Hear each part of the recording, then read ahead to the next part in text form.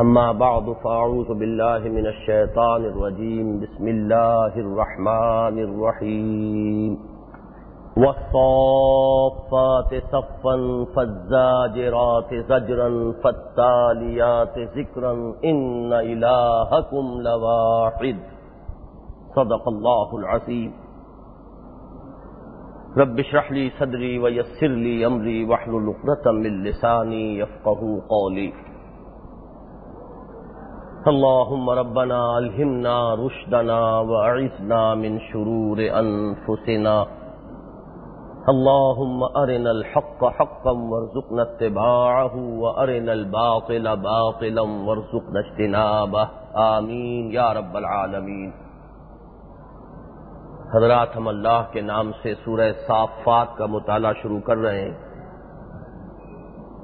اور آج میرا ارادہ 2 رکوعوں کے درس کا ہے۔ اس کی اگر تعداد آیات کو سامنے رکھا جائے تو بالکل ناممکن سا نظر آتا ہے کہ ایک نشست میں اتنی آیات کا درس کیسے ہو سکے گا، اس لیے کہ ان 2 رکوعوں کی آیات 74 بنتی ہیں۔ یہ سورہ مبارکہ جو 5 رکوعوں پر مشتمل ہے، اس کی آیات 182 ہیں۔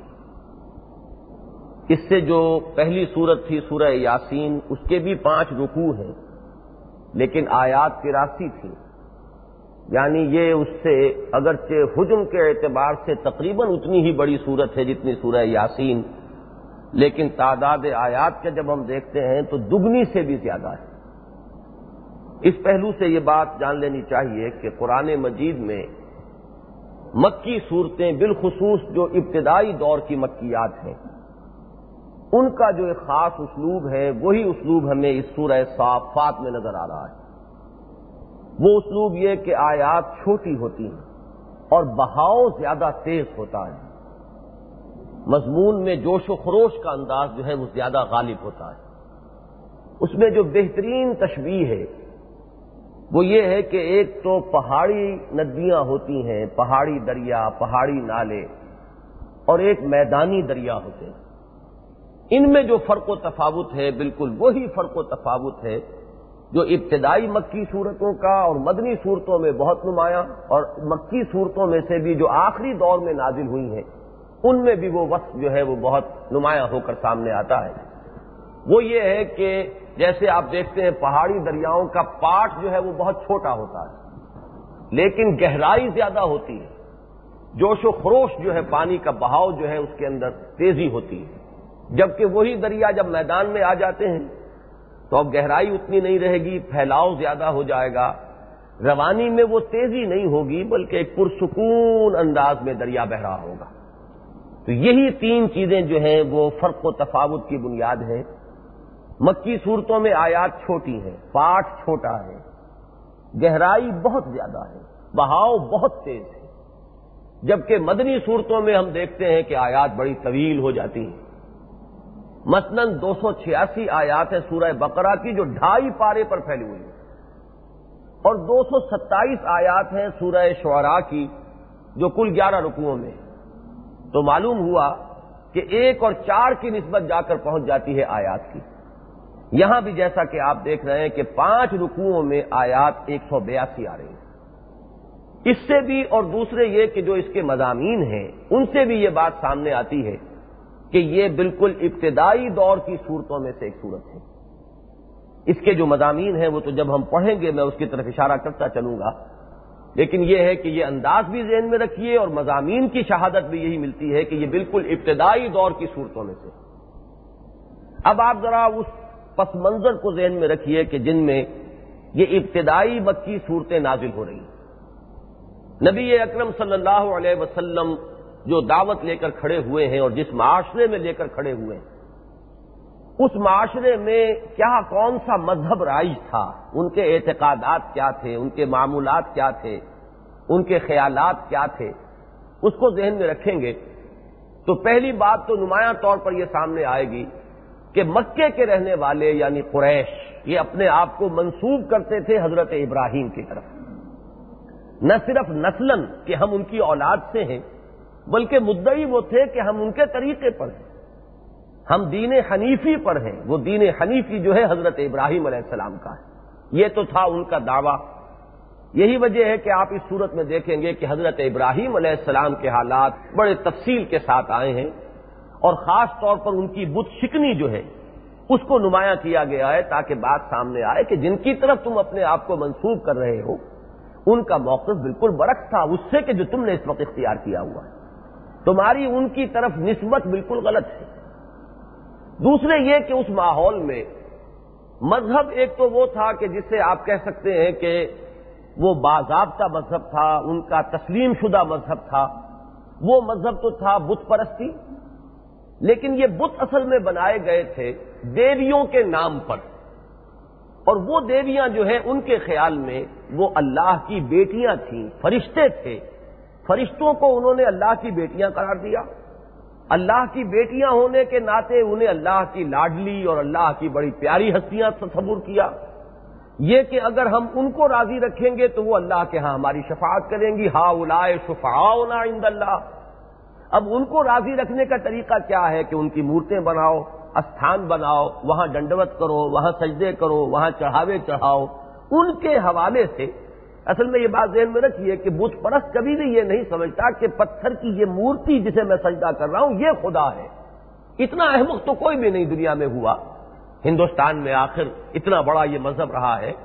اصل میں وہ ان کو بناتے تھے اس لیے کہ کچھ ہماری دیویاں یا دیوتا ہیں جو ماوراء ہیں، ہماری ان سے رسائی تو نہیں ہو سکتی براہ راست، البتہ اگر ان کی ہم کچھ تماثیل بنا لیں اور اعتکاف کریں، اپنی توجہ کو اس پیکر محسوس کے ساتھ اس پر مرتکز اگر کریں گے تو یہ ذریعہ بن جائے گا ان ہستیوں کے ساتھ ہمارے ذہنی اور قلبی رابطے کا۔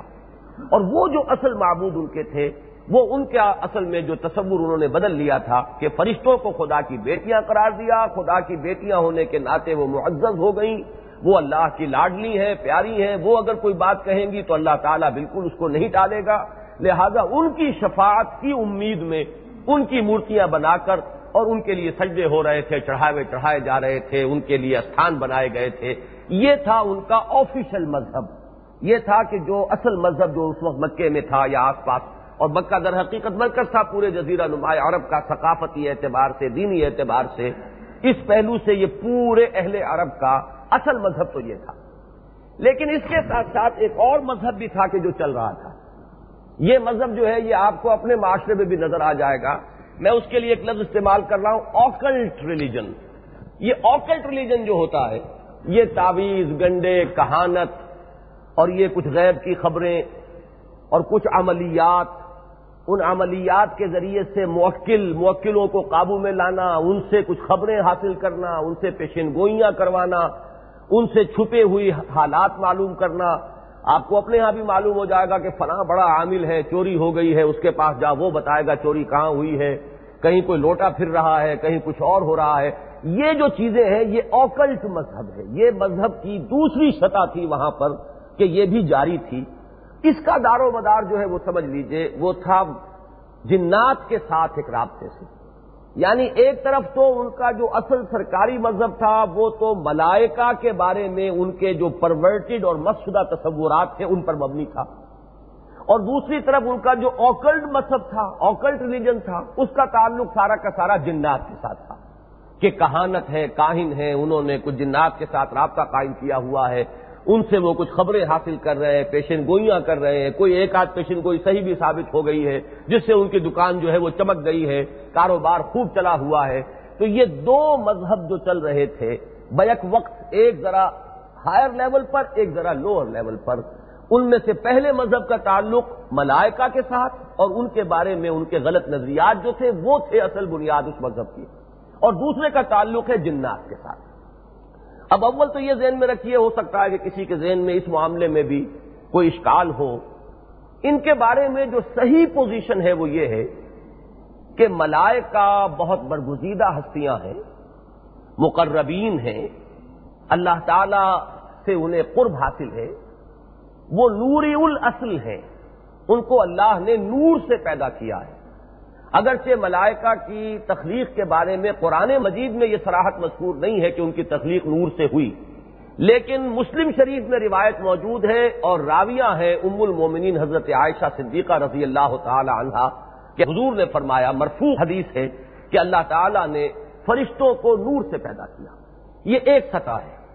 ہمارا جو تصور ہے وہ یہ ہے کہ اگرچہ وہ بہت برگزیدہ ہیں لیکن عباد مکرمون ہیں، بندے اللہ کے، اللہ کی مخلوق ہے نمبر ایک۔ الوہیت میں ان کا کوئی حصہ نہیں ہے، اختیار ان کے پاس کوئی نہیں ہے۔ اللہ جو حکم دیتا یفعلون ما یؤمرون، وہ وہی کچھ کرتے ہیں جس کا کہ انہیں حکم دیا جاتا ہے۔ ان کو پکارنے کی اجازت نہیں، ان کی عبادت کی اجازت نہیں، ان سے دعا کرنے کی اجازت نہیں، ان سے استغاثہ کرنے کی اجازت نہیں۔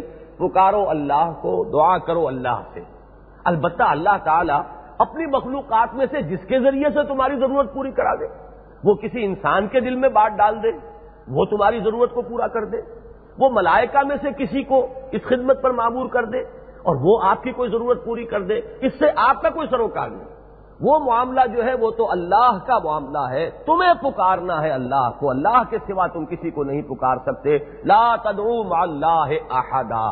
پھر یہ کہ اگرچہ شفاعت کریں گے فرشتے، وہ شفاعت اس وقت بھی کرتے ہیں، یستغفرون لمن فی الارض، وہ ملائکہ جو ہے اس وقت بھی زمین والوں کے لیے استغفار کرتے رہتے ہیں، اللہ سے معافی مانگتے رہتے ہیں ہمارے لیے کہ اللہ ان پر رحم فرما۔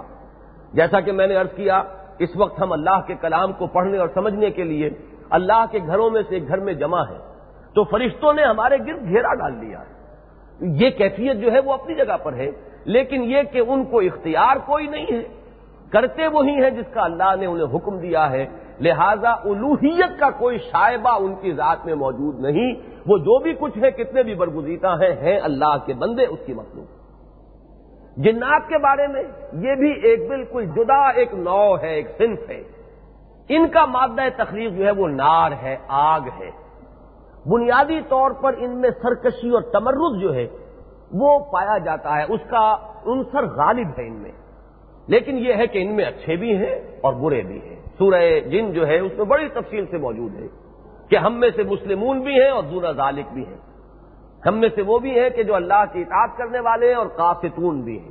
تو یہ دونوں طرح کے موجود ہیں۔ یہ جنات جو ہیں، کیونکہ ان کا مادہ تخلیق ہمارے مادہ تخلیق کی نسبت بہت لطیف ہے، کہاں خاک، کہاں نار، نار کی لپٹ سے جو پیدا کیے گئے، اس میں یہ بھی ذہن میں رکھیے کہ مغالطہ یہ نہ ہو کہ وہ آگ ہیں، آگ نہیں ہے، آگ سے پیدا کیے گئے، ہم خاک نہیں ہیں، خاک سے ہماری تخلیق ہوئی ہے۔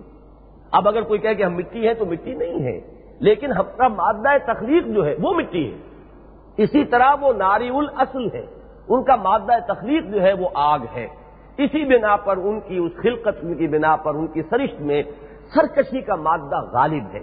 البتہ ان میں وہ بھی ہیں جو نیک ہیں، اللہ کی اطاعت کرنے والے ہیں۔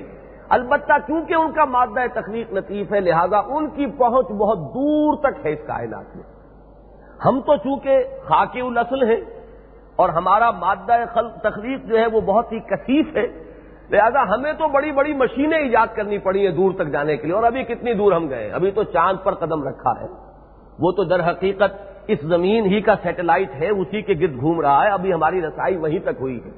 لیکن یہ جنات بہت دور تک ان کی رسائی ہے، یہ دور دور تک جو فرشتے جو وحی لے کر آتے ہیں، یا فرشتے جنہیں اللہ تعالیٰ نے احکام دیے ہوتے ہیں، ان احکام کی تنفیذ ہونے والی ہوتی ہے۔ اس کو بھی ذہن میں رکھیے کہ جیسے آپ کہتے ہیں کہ راول پنڈی میں اسلام آباد میں آرڈر ایشو ہو گیا ہے، اب اس آرڈر کو یہاں پہنچتے ہوئے چند دن لگ جائیں گے، وہ پراپر چینل سے آئے گا، کوئی وہاں کا کارندہ جو ہے وہ یہاں اطلاع دے دیتا ہے کہ یہ آرڈر جو ہے ایشو ہو گیا ہے، اب چند دن کے بعد وہ آرڈر آ جاتا ہے، اور اس کی بنا پر وہ اپنے علم غیب کی دکان چمکا لے کہ دیکھو میں نے غیب کی خبر دی تھی۔ بعین ہی یہی بات ہے، جو فیصلے ملائے اعلیٰ میں ہوتے ہیں، وہ جو اللہ تعالیٰ کے ملائکہ مقربین جو قریب ترین ہے ملائکہ میں سے اللہ تعالیٰ کے ساتھ، وہ ہے ملائے اعلیٰ۔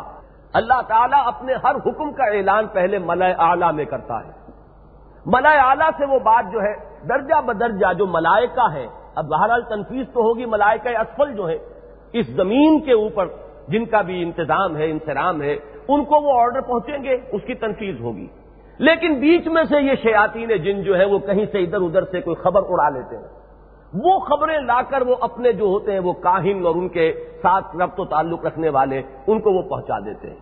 کچھ سچی خبریں بھی لاتے ہیں، کچھ اس میں جھوٹا بھی مسالہ جو ہے اپنی طرف سے ملاتے ہیں، اور یہ کہانت وغیرہ کا کاروبار اس طریقے سے چلتا ہے۔ یہ نہیں ہے کہ بالکل اس کی کوئی بنیاد ہی نہیں، بنیاد تو ہے، وہ سارا کا سارا جو نظام ہے ایک موجود، تو وہ جنات جو ہے کہیں نہ کہیں سے ادھر ادھر سے کوئی خبر لے کر وہ پہنچاتے ہیں، اور اس کی بنا پر وہ اوکلٹ مذہب جو ہے جو ہمارے معاشرے میں بھی موجود ہے، اس کا سارا دھندا، اس کی چمک دمک، اس کی رونق جو ہے وہ اس کی بنیاد پر ہے۔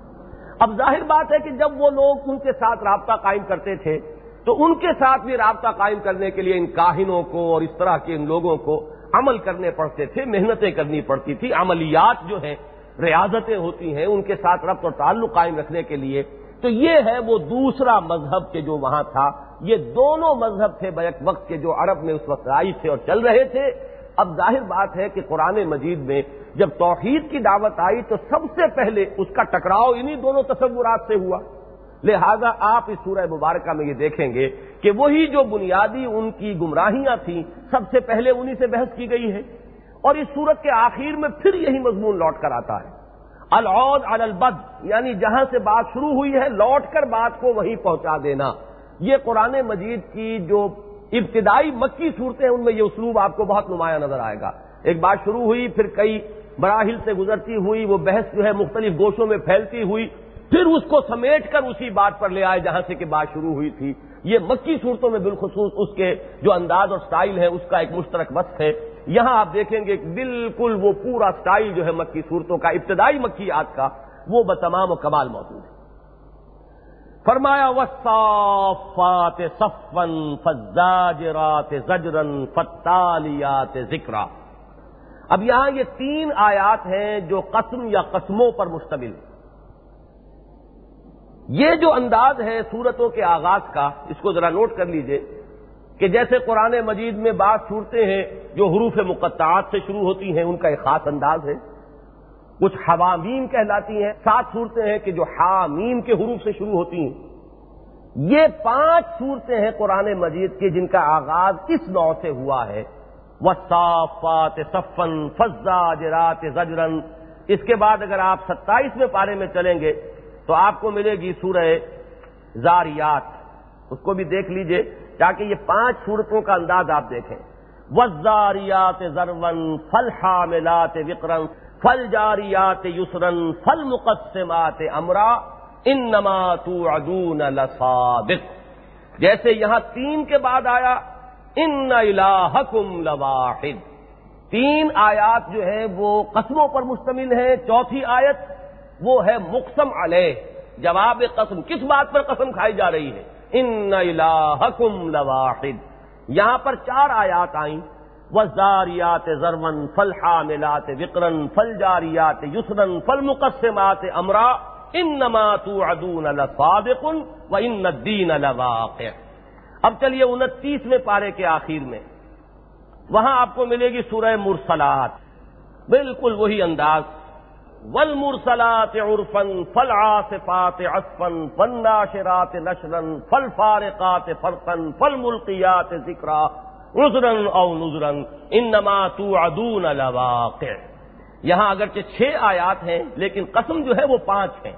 یہ تدریجاً بڑھ رہا ہے معاملہ۔ 3 آیات سورہ صافات میں، 4 آیات سورہ زاریات میں، 5 آیات سورہ مرسلات میں، اس کے بعد 30ویں پارے میں سورہ والنازعات، اس میں بھی آپ کو 5 آیات ملیں گی، والنازعات غرقا والناشطات نشطا والسابحات سبحا فالسابقات سبقا فالمدبرات امرا یوم ترجف الراجفۃ تتبعها الرادفہ۔ اور آخری سورت جو ہے اس نوع کی جس میں کہ آغاز اس طریقے سے ہوا ہے وہ سورۃ العادیات ہے۔ یہاں بھی آپ دیکھیں گے وہی 5، والعادیات ضبحا فالموریات قدحا فالمغیرات صبحا فاثرن به نقعا فوسطن به جمعا ان الانسان لربه لکنود۔ تو ایک تو یہ کہ 5 کا ہنسا ذہن میں رکھیے، 5 صورتیں ہیں کہ جو اس انداز سے شروع ہوتی ہیں، ان میں سے اکثر میں ابتدا میں 5 آیات ہی ہیں، 3 صورتیں وہ ہیں کہ جن میں 5 آیات قسموں پر مشتمل ہیں. پہلی صورت میں 3 ہیں، دوسری میں 4 ہیں. اب یہاں پر ایک بات تو بنیادی طور پر یہ جان لیجئے کہ قرآن مجید میں جو قسمیں آئی ہیں ان کا اصل مفاد، ان کی اصل غرض و غایت شہادت ہے. ہم بھی جو قسم کھاتے ہیں تو تجزیہ کیا جائے گا تو یہی معلوم ہوگا کہ گواہی ہوتی ہے. میں کوئی بات کہتا ہوں، اللہ کی قسم کھاتا ہوں، میں اللہ کی قسم کھا کر کہہ رہا ہوں کہ میں سچ کہہ رہا ہوں. اس کے کیا معنی ہے؟ میں اللہ کو گواہ کر کے کہہ رہا ہوں کہ جو کچھ میں کہہ رہا ہوں وہ صحیح ہے. جب ہم کوئی وعدہ کرتے ہیں اس پر قسم کھاتے ہیں، اس میں بھی در حقیقت ہمارے اس وعدے اور معاہدے میں جس کی ہم قسم کھاتے ہیں اسے گواہ کی حیثیت سے پیش کرتے ہیں کہ اللہ کی قسم کھا کر کہتا ہوں کہ میں یہ کام کر دوں گا. معنی یہ ہے کہ میں اس کو گواہ بنا کر کہہ رہا ہوں. اللہ شہید بیننا و بینکم، اللہ گواہ ہے ہمارے اور تمہارے مابین. جو بات طے ہو رہی ہے اس پر ہم نے اس کو گواہ بنایا. البتہ جب ہم قسمیں کھاتے ہیں تو ہمیں کسی ایسی ہستی کو پیش کرنا ہوگا جو بہت بزرگ ہو، بہت ہی اعلیٰ ہو. اس کے بغیر ہماری اس قسم کے اندر کوئی معنی پیدا نہیں ہوگی، کوئی زور پیدا نہیں ہوگی، کوئی تاثیر پیدا نہیں ہوگی. لیکن اللہ تعالیٰ جو قسمیں کھا رہا ہے قرآن مجید میں، تو اللہ تو سب سے بزرگ ہستی ہے، اللہ سب سے بلند و بالا ہے، اس سے بڑھ کر تو کوئی ہستی نہیں. لہذا قرآن مجید میں جو قسمیں کھائی گئی ہیں اس کے بارے میں ایک بنیادی بات جان لینی چاہیے کہ ہماری قسموں میں اور قرآن مجید میں جو قسمیں آئی ہیں ان میں بنیادی فرق یہ ہے کہ ہم جو قسم کھاتے ہیں تو کسی بزرگ ہستی کی کھاتے ہیں. قرآن مجید میں بزرگی کا کوئی تصور نہیں ہے کسی قسم میں، صرف شہادت کا تصور ہے، مجرد گواہی. یہاں صافات جمع ہے صافہ کی، صف سے بنا ہے. گواہ ہیں صف باندھنے والے یا باندھنے والیاں، اگرچہ یہ لفظ چونکہ مؤنث کے طور پر آ رہا ہے. صف باندھنے والے جیسے کہ صف باندھنے کا حق ہے. فَالزَّاجِرَاتِ زَجْرًا، پھر ڈانٹنے والے جیسے کہ ڈانٹا جاتا ہے. فَالتَّالِيَاتِ ذِكْرًا، اور پھر تلاوت کرنے والے ذکر کے. یہاں مراد ہیں فرشتے. ان کی یہ 3 صفات ہیں. سب سے پہلی صفت یہ ہے کہ وہ صف بستہ حاضر رہتے ہیں اللہ تعالیٰ کے دربار میں. ان کی وہ جو بندگی اور ان کا جو اصل مقام ہے اس کو ظاہر کرنے کے لیے کہ جیسے خدام ادب کھڑے ہوتے ہیں کسی بادشاہ کے سامنے، شہنشاہ کے سامنے، 10 بستہ کھڑے ہوتے ہیں، منتظر رہتے ہیں کون کیا حکم ملتا ہے اس کو بصر و چشم بجا لانے کے لیے گویا کہ بےتاب ہوتے ہیں. ادھر چشم و ابرو کا اشارہ ہے اور ادھر جو ہے اس حکم کی تعمیل ہو رہی ہے. یہ انداز ہے ان کا کہ اگرچہ وہ بزرگ ہیں، اگرچہ وہ نورانی مخلوق ہیں، ان کا مادہ تخلیق جو ہے وہ نور ہے، لیکن یہ کہ ان کی جو اصل حیثیت ہے اللہ تعالیٰ کے ہاں ان کا جو اصل مقام ہے وہ ہے وَالصَّافَّاتِ صَفًّا. اچھا، اب اس پر گواہی انہی کی پیش کی جا رہی ہے. اس پر منطقی اعتبار سے تو ایک اعتراض ہو سکتا ہے کہ فرشتے تو لوگوں کے سامنے نہیں ہیں، گواہی تو قرآن پیش کر رہا ہے، اللہ پیش کر رہا ہے. یہ اصل میں وہ خطابی انداز ہے، اذعانی انداز. قرآن مجید میں یہ انداز بھی آپ کو ملے گا اور یہ ابتدائی مکی صورتوں میں بہت ہے. لا اقسم بیوم القیامہ، میں قسم کھاتا ہوں قیامت کے دن کی. یہاں بھی ایک منطقی طور پر تو اعتراض ہو سکتا ہے کہ آپ نے قیامت کی بات ہمیں بتائی کہ قیامت ہوگی، اس پر ہم نے دلیل مانگی، آپ نے قسم کھا دی اس قیامت کی، تو آخر اس میں منطقی طور پر تو کوئی بات نہیں آئی، دلیل تو آپ نے کوئی نہیں دی. لیکن اس کو دلیل خطابی کہتے ہیں کہ جو متکلم ہے وہ کہے میں قسم کھاتا ہوں قیامت کے دن کی. جس کے بارے میں تمہیں شک و شبہ ہو رہا ہے وہ اتنی حتمی، اتنی یقینی بات ہے کہ میں اس کی قسم کھا رہا ہوں. اور اس میں در حقیقت متکلم کی پوری شخصیت جو ہے وہ بطور دلیل سامنے آتی ہے. کون کہہ رہا ہے؟ اب ظاہر بات ہے کہ جو شخص تو مانتا ہے کہ یہ اللہ کا کلام ہے وہ تو کانپ اٹھے گا کہ اللہ نے قسم کھائی ہے قیامت کے دن کی. اور جو شخص اسے اللہ کا کلام نہیں مانتا کم سے کم محمد کا کلام تو مانے گا صلی اللہ علیہ وسلم، وہ بھی لرز اٹھے گا کہ یہ وہ ہے کہ جنہوں نے کبھی جھوٹ نہیں بولا ہے، جن سے کبھی ہمیں کذب کا کوئی تجربہ نہیں ہوا. وہ قسم اگر کھا کر کہیں کہ مجھے اللہ کی قسم ہے، میں قیامت کے دن کی قسم کھا رہا ہوں، وہ اتنی حتمی اور یقینی بات ہے. تو اگرچہ منطقی دلیل کوئی نہیں ہے لیکن اس میں وہ پوری شخصیت جو ہے اس کا وزن جو ہے بطور دلیل موجود ہے. یہی معاملہ یہاں ہے.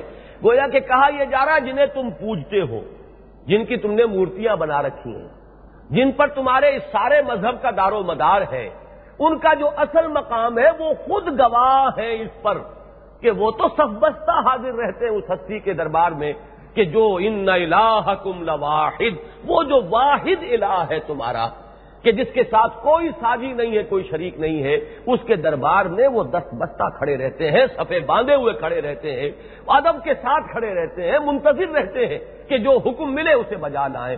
تو ان کی گواہی پیش کی جا رہی ہے، والصافات صفا فالزاجرات زجرا، پھر وہ ڈانٹتے ہیں ڈانٹنا کر، جیسے کہ ڈانٹا جاتا ہے۔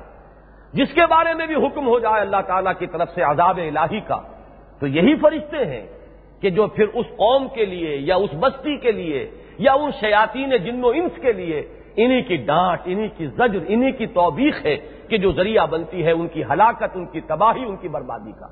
ایک ڈانٹ ہی تو تھی جس نے قوم سمود کو ختم کر کے رکھ دیا، ایک ڈانٹ ہی تو تھی کہ جس سے کوئی اور قوم جو ہے وہ بالکل نسیہ منسیہ ہو گئی، جیسا کہ آپ نے سورہ یاسین میں دیکھا کہ وہ تو ایک انکانت اللہ صیحۃ واحدۃ فاذا ہم خامدون، وہ بڑے اچھل کود کر رہے تھے، بہت شوخیاں دکھا رہے تھے، لیکن بس ایک ڈانٹ ہوئی ہے، ایک مرتبہ آواز، ایک دہاڑ اور ایک چیخ، اور وہ بجھ کر رہ گئے کہ جیسے اب ان کے اندر کچھ حقیقت نہ رہی، جیسے آگ جو بڑی بھڑک رہی ہو اور ایک دم بجھ جائے، ایسے ہی وَإِذَا هُمْ خَامِدُونَ، وہ بجھ کر رہ گئے۔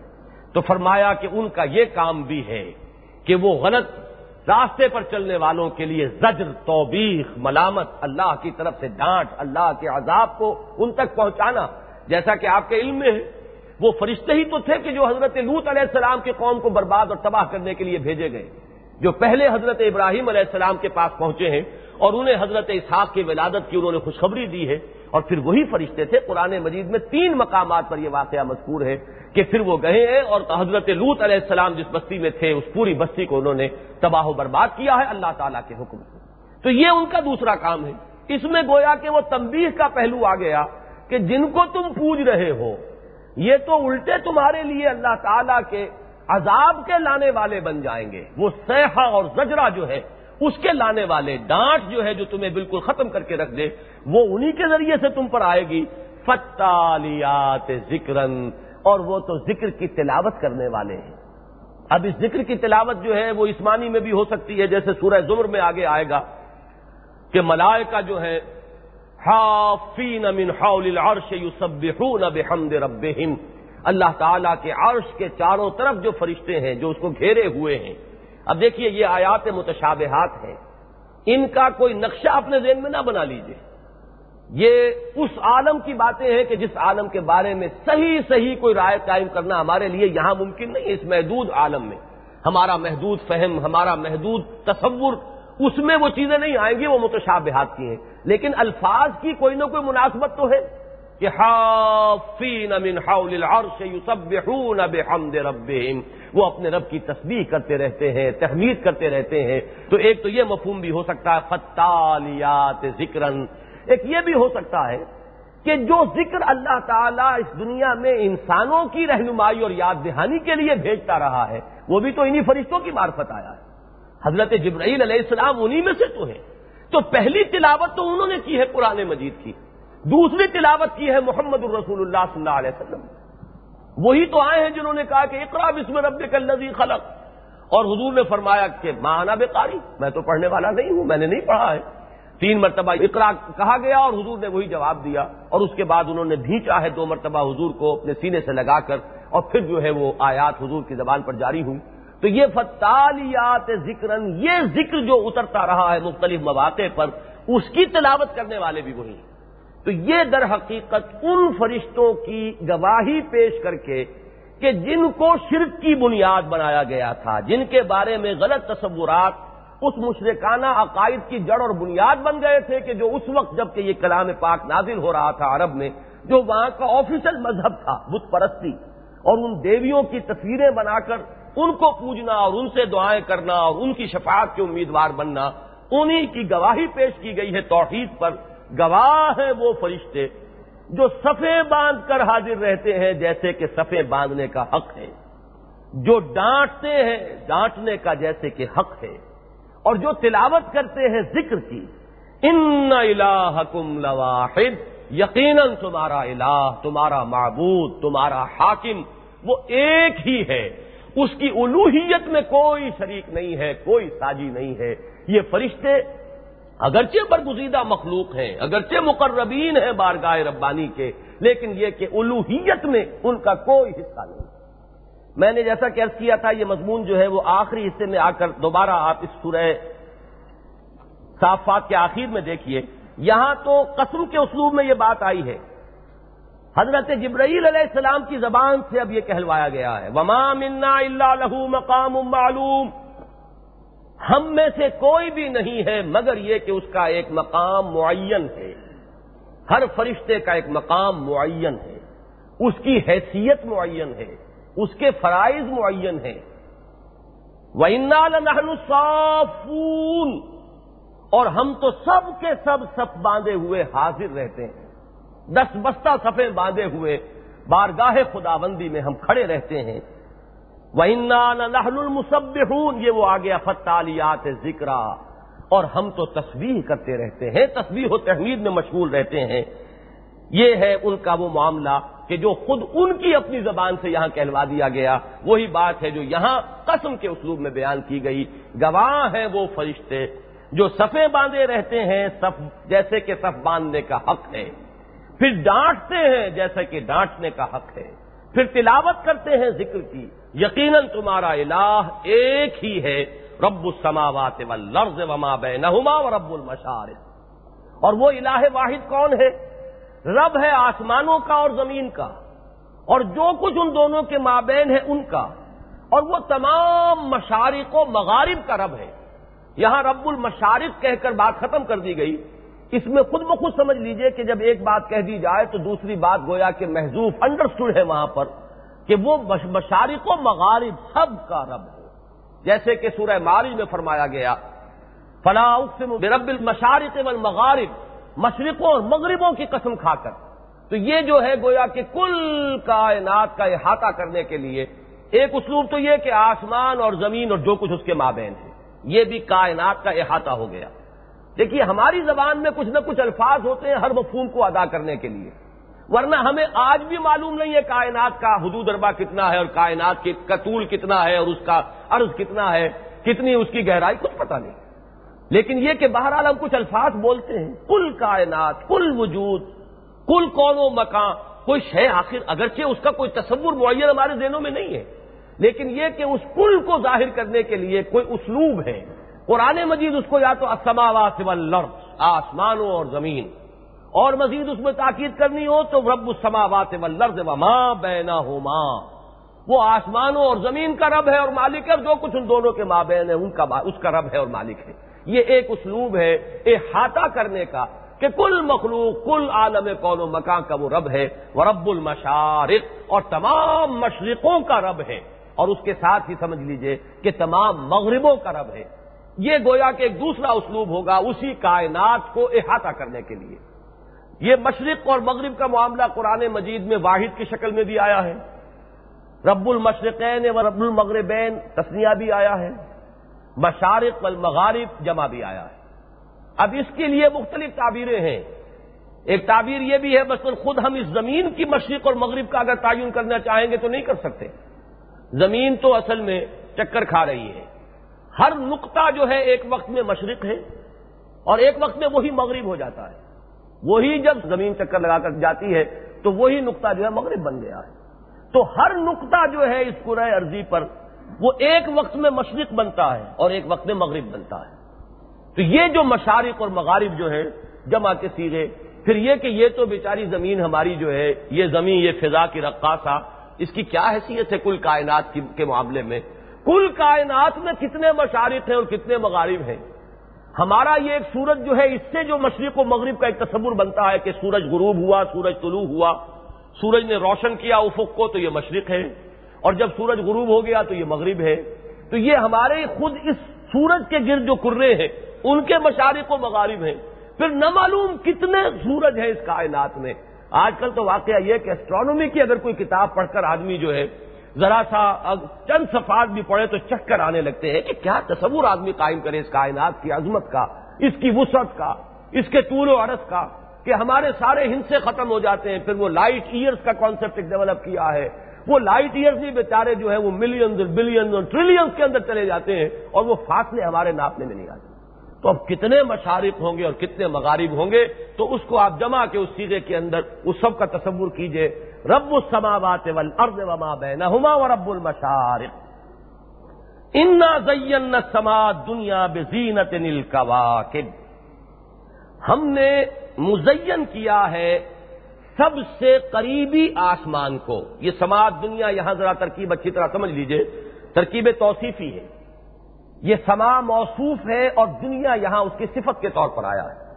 دنیا جو ہم بولتے ہیں دنیا, یہ دنیا اصل میں ادنا کا مؤنث ہے.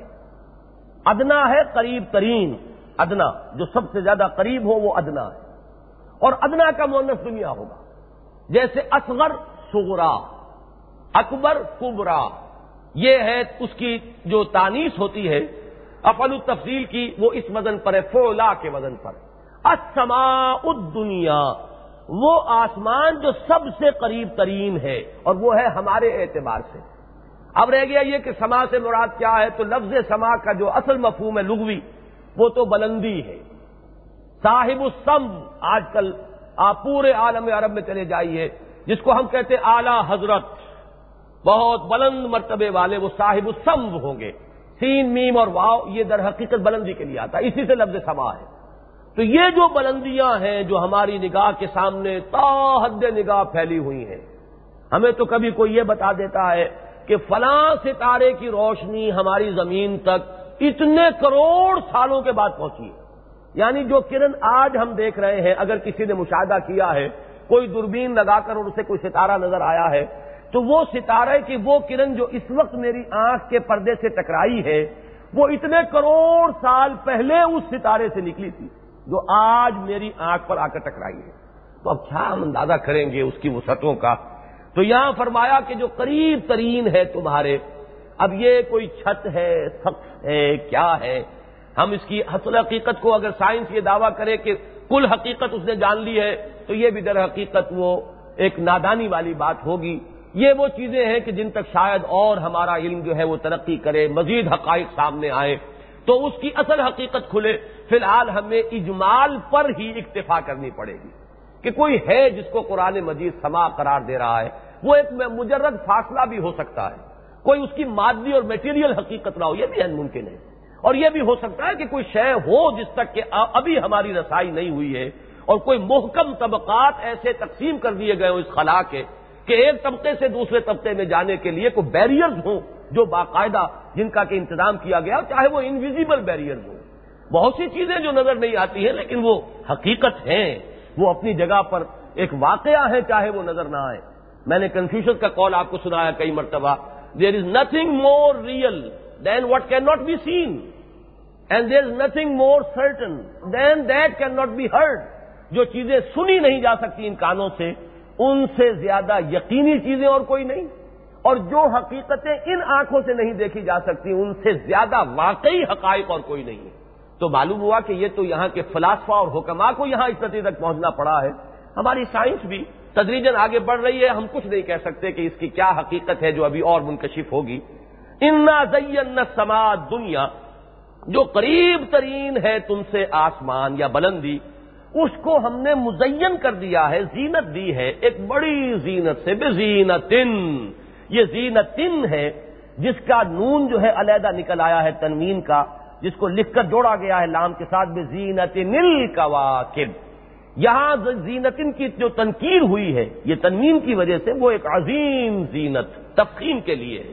یہ بڑی زینت ہے, بڑی آرائش ہے, بڑی زیبائش ہے جو سبائے دنیا کو ہم نے دی ہے. الکواکب, ان کواکب کے ذریعے سے یہ زینت ملی ہے. لیکن ان کواکب کا ایک اور فنکشن بھی ہے, وہ حفظا من کل شیطان مارد.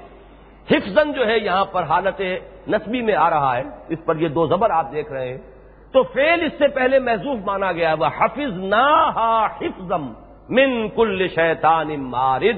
اور ہم نے انہی کے ذریعے سے ایک ایسا محکم نظام ہے حفاظت کا جو کیا گیا ہے کہ یہ شیاطین جو ہیں, جو سرکش ہیں, متمرد ہیں, جو ادھر ادھر سے کچھ خبریں لے اڑنے کی کوشش کرتے رہتے ہیں, جو عالمی حکومت ہے اللہ کی, اس کے جو احکام تنفیذ کے لیے ملائکہ کو دے دیے جاتے ہیں وہ کہیں سے ان کی سان گن لیتے ہیں، اچکتے ہیں کوئی خبر ادھر ادھر سے، تو ملأ اعلیٰ تک ان کی رسائی نہ ہو سکے، اس کے لیے ایک حفاظت کا نظام ہے جو ہم نے ان کواکب کے ذریعے سے بنا دیا ہے۔ یہ بات بھی قرآن مجید جو کچھ کہہ رہا ہے میں اس کے مفہوم کو آپ تک منتقل کرنے کی کوشش کر رہا ہوں، لیکن نہ میں اس کا مدعی ہوں اور نہ کوئی اور اس کا دعویٰ کر سکتا ہے کہ اس کی اصل حقیقت تک تاحال ہماری رسائی ہوئی ہے۔ ان کو بھی ہمیں رکھنا ہوگا انہی متشابہات کی فہرست میں کہ جس کے بارے میں صحیح طرز عمل وہ ہے جو سورہ آل عمران کے شروع میں بیان کر دیا گیا کہ والراسخون فی العلم یقولون آمنا بہ، ہم ایمان لے آئے اس پر۔ یہ قرآن مجید میں جو کچھ ہے یہ سب ہمارے رب کی طرف سے ہے۔ جو محکم باتیں ہیں اس کی ان کو مضبوطی سے تھامو اور ان پر عمل کرو، اور جو متشابہ مضامین آ رہے ہیں اجمالاً مانو کہ یقیناً ایسا ہی ہے، لیکن یہ کہ اس کی اصل حقیقت کیا ہے، یہ جو ہے کہ تعویل جو ہے وما یعلم تاویلہ الا اللہ، اس کی اصل مفہوم جو ہے وہ اللہ کے سوا کسی کو معلوم نہیں۔ تو یہ چیزیں جو ہیں شاید اس میں سے کچھ اور کھلتے چلے جائیں مضامین، اور وہ مفہوم جیسے کہ ہم نے سورہ یاسین میں دیکھا کہ سورج اور چاند کے بارے میں جو الفاظ آئے، اسی طریقے سے یہ کہ ہر چیز تیر رہی ہے وَكُلٌّ فِي فَلَكٍ يَسْبَحُونَ، شاید 1000 سال پہلے ان الفاظ کی حقیقت اتنی روشن نہیں تھی، اتنی واضح نہیں تھی۔ کل کا جو لفظ اب جس طریقے سے کہ اجاگر ہو کر آیا ہے ہمارے سامنے، ہر شے تیر رہی ہے، تمام یہ جتنے بھی اجرام سماویہ ہیں وہ اپنے اپنے مدار میں تیر رہے ہیں۔ آج ہمارا علم جو ہے کچھ آگے بڑھا ہے، تو جس طریقے سے یہ الفاظ روشن ہو کر ابھر کر آئے ہیں اس طرح شاید آج سے 1000 سال پہلے نہ تھے۔ اسی طریقے سے ان الفاظ کے بارے میں ہمیں یہ سمجھنا ہوگا کہ ان کو اجمالاً ہم مانتے ہیں، لیکن یہ کہ ان کا اصل مفہوم ہو سکتا ہے کہ آگے چل کر ہمیں معلوم ہو جائے اور ہو سکتا ہے نہ معلوم ہو، یہ مستقلاً متشابہات ہی کی فہرست میں رہیں، اور یہ وہ حقائق ہوں کہ جو پھر آخرت ہی میں جا کر منکشف ہوں، جبکہ یہ حجابات جو ہیں وہ اٹھ جائیں گے۔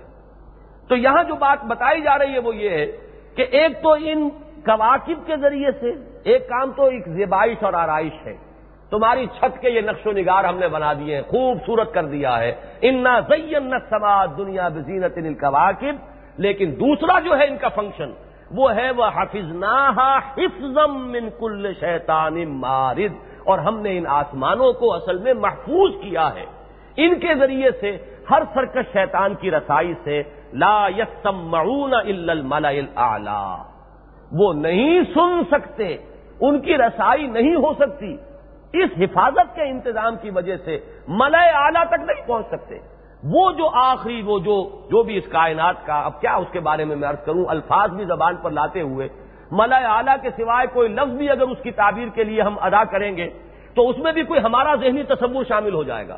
ہر لفظ کے ساتھ ایک کنوٹیشن، ایک مفہوم جو ہے وہ لگا ہوا ہوتا ہے، جو اس کی ذات سے غیر منفک ہوتا ہے، اس سے آپ علیحدہ نہیں کر سکتے۔ البتہ تعبیر کا انداز اختیار کرتے ہیں لوگ، مثلا امیر خسرو نے جو کہا خدا خود میر محفل بود اندر لا مکان خسرو، محمد شمع محفل بود شب جائے کہ من بودم۔ اب رات کی کوئی خاص کیفیت ہے ان کی جو بیان کر رہے ہیں، وہ کہاں روحانی طور پر ان کی رسائی ہوئی ہے، کہاں انہوں نے وہ رات بسر کی ہے۔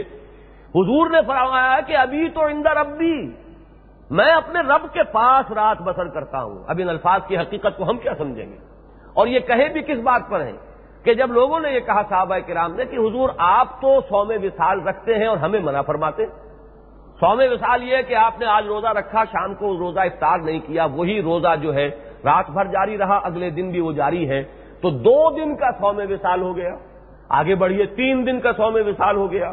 ویسے یہ لوگ جو ہمارے ہاں ریاستیں کرنے والے ہیں، جو چلے کاٹتے ہیں، وہ کئی دن کے صوم وصال رکھتے ہیں۔ یہ صوم وصال ہے، حضور نے منع فرمایا، کیونکہ اس کا رخ جو ہے وہ رہبانیت کی طرف ہے، اور رہبانیت کی طرف سے روکا گیا ہے ہمارے دین میں کہ وہ جو ایکسٹریم ہے، ایک طرف کی ایک انتہا کو نکل جانا، اس کو رکو اور ایک معتدل روش اختیار کرو۔ تو اس سے حضور منع فرماتے تھے صحابہ کرام کو۔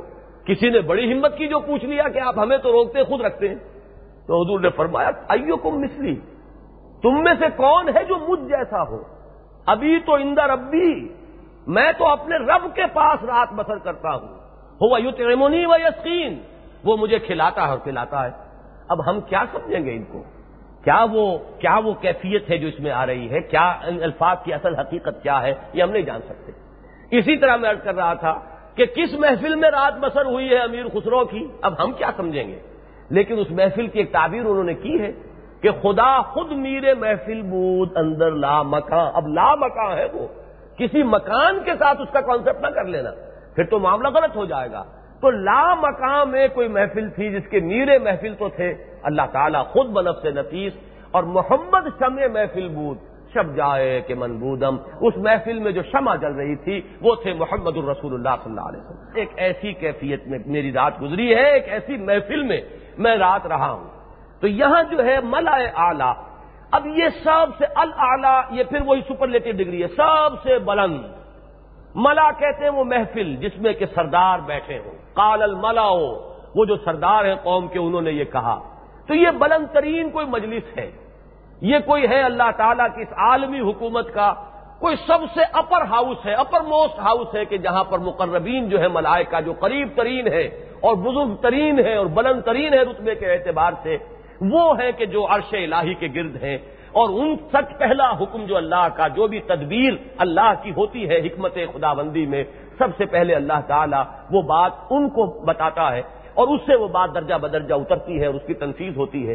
تو فرمایا کہ وہ جو ملأ اعلیٰ ہے، لا یسمعون الی الملأ الاعلیٰ، یہ انتظام کر دیا گیا ہے کہ یہ شیاطین جن جو ہے، اگرچہ ان کی رسائی ہے کافی دور دور تک یہ پہنچ جاتے ہیں، جیسا کہ میں نے عرض کیا ہمیں اسپوٹنکس اور راکٹس اور نہ معلوم کیا کیا بنانے پڑے ہیں، لیکن یہ جاتے ہیں دور دور تک ان کی رسائی. لیکن ملأ اعلیٰ کو محفوظ کر دیا گیا ہے کہ وہاں تک ان کی رسائی نہیں ہو سکتی، نہیں سن سکتے ملأ اعلیٰ میں الا من خطف الخطفۃ. اب یہ آیا استثناء، سوائے اس کے کہ جو اونچک لے کوئی اونچکنا، یعنی وہ جو میں نے عرض کیا کہ وہ آرڈرز ایشو ہو چکے ہیں، وہ فائل جا رہی ہے تھرو پراپر چینل، راستے میں سے کہیں کوئی چیز جو ہے وہ فائل کھول کے دیکھ لی جائے، کہیں سے کوئی چن لیا جائے، کوئی بات اونچک لی جائے، جیسے کہ کہیں کوئی دو فرشتے اگر گفتگو کر رہے ہوں تو وہ اس کو اوور ہیئر کر لیا جائے، یہ ہوگا الا من خطف الخطفۃ، جو کوئی اونچک لیتا ہے کوئی اونچکنے والی بات، فاتبعہ شہاب ثاقب، تو اس کا پیچھا کرتا ہے ایک چمکتا ہوا شعلہ. وہ جو شہاب ثاقب، ہمارا جو تصور ہے سائنس اس کے بارے میں کیا کہتی ہے کہ وہ کوئی چیز ہے کہ جو زمین کی طرف جب آتی ہے پھینکی جاتی ہے تو زمین کا یہ چونکہ ہمارے ہاں ہوا کی جو ڈینسٹی ہے اس کی وجہ سے وہ جلتی ہے اور وہ آگ ہمیں نظر آتی ہے.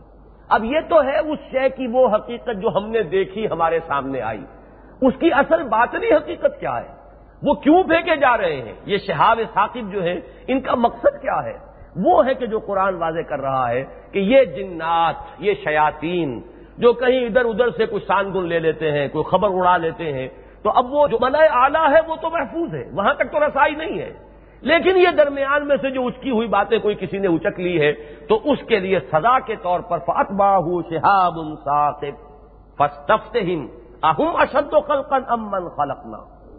اب یہاں تو بات آ گئی دو، دیکھیے غور کیجئے، میں نے اسی لیے آج تمہید پوری باندھی تھی کہ ان کا ایک مذہب تو تھا وہ آفیشل مذہب جس کا تصور، جس کی بنیاد جو ہے وہ ملائکہ کا ایمان بالملائکہ میں جو غلطیاں ان کے ہاں پیدا ہو گئی، ملائکہ کے تصورات میں جو گمراہیاں ان کے ہاں در آئیں وہ ان پر بیس تھا.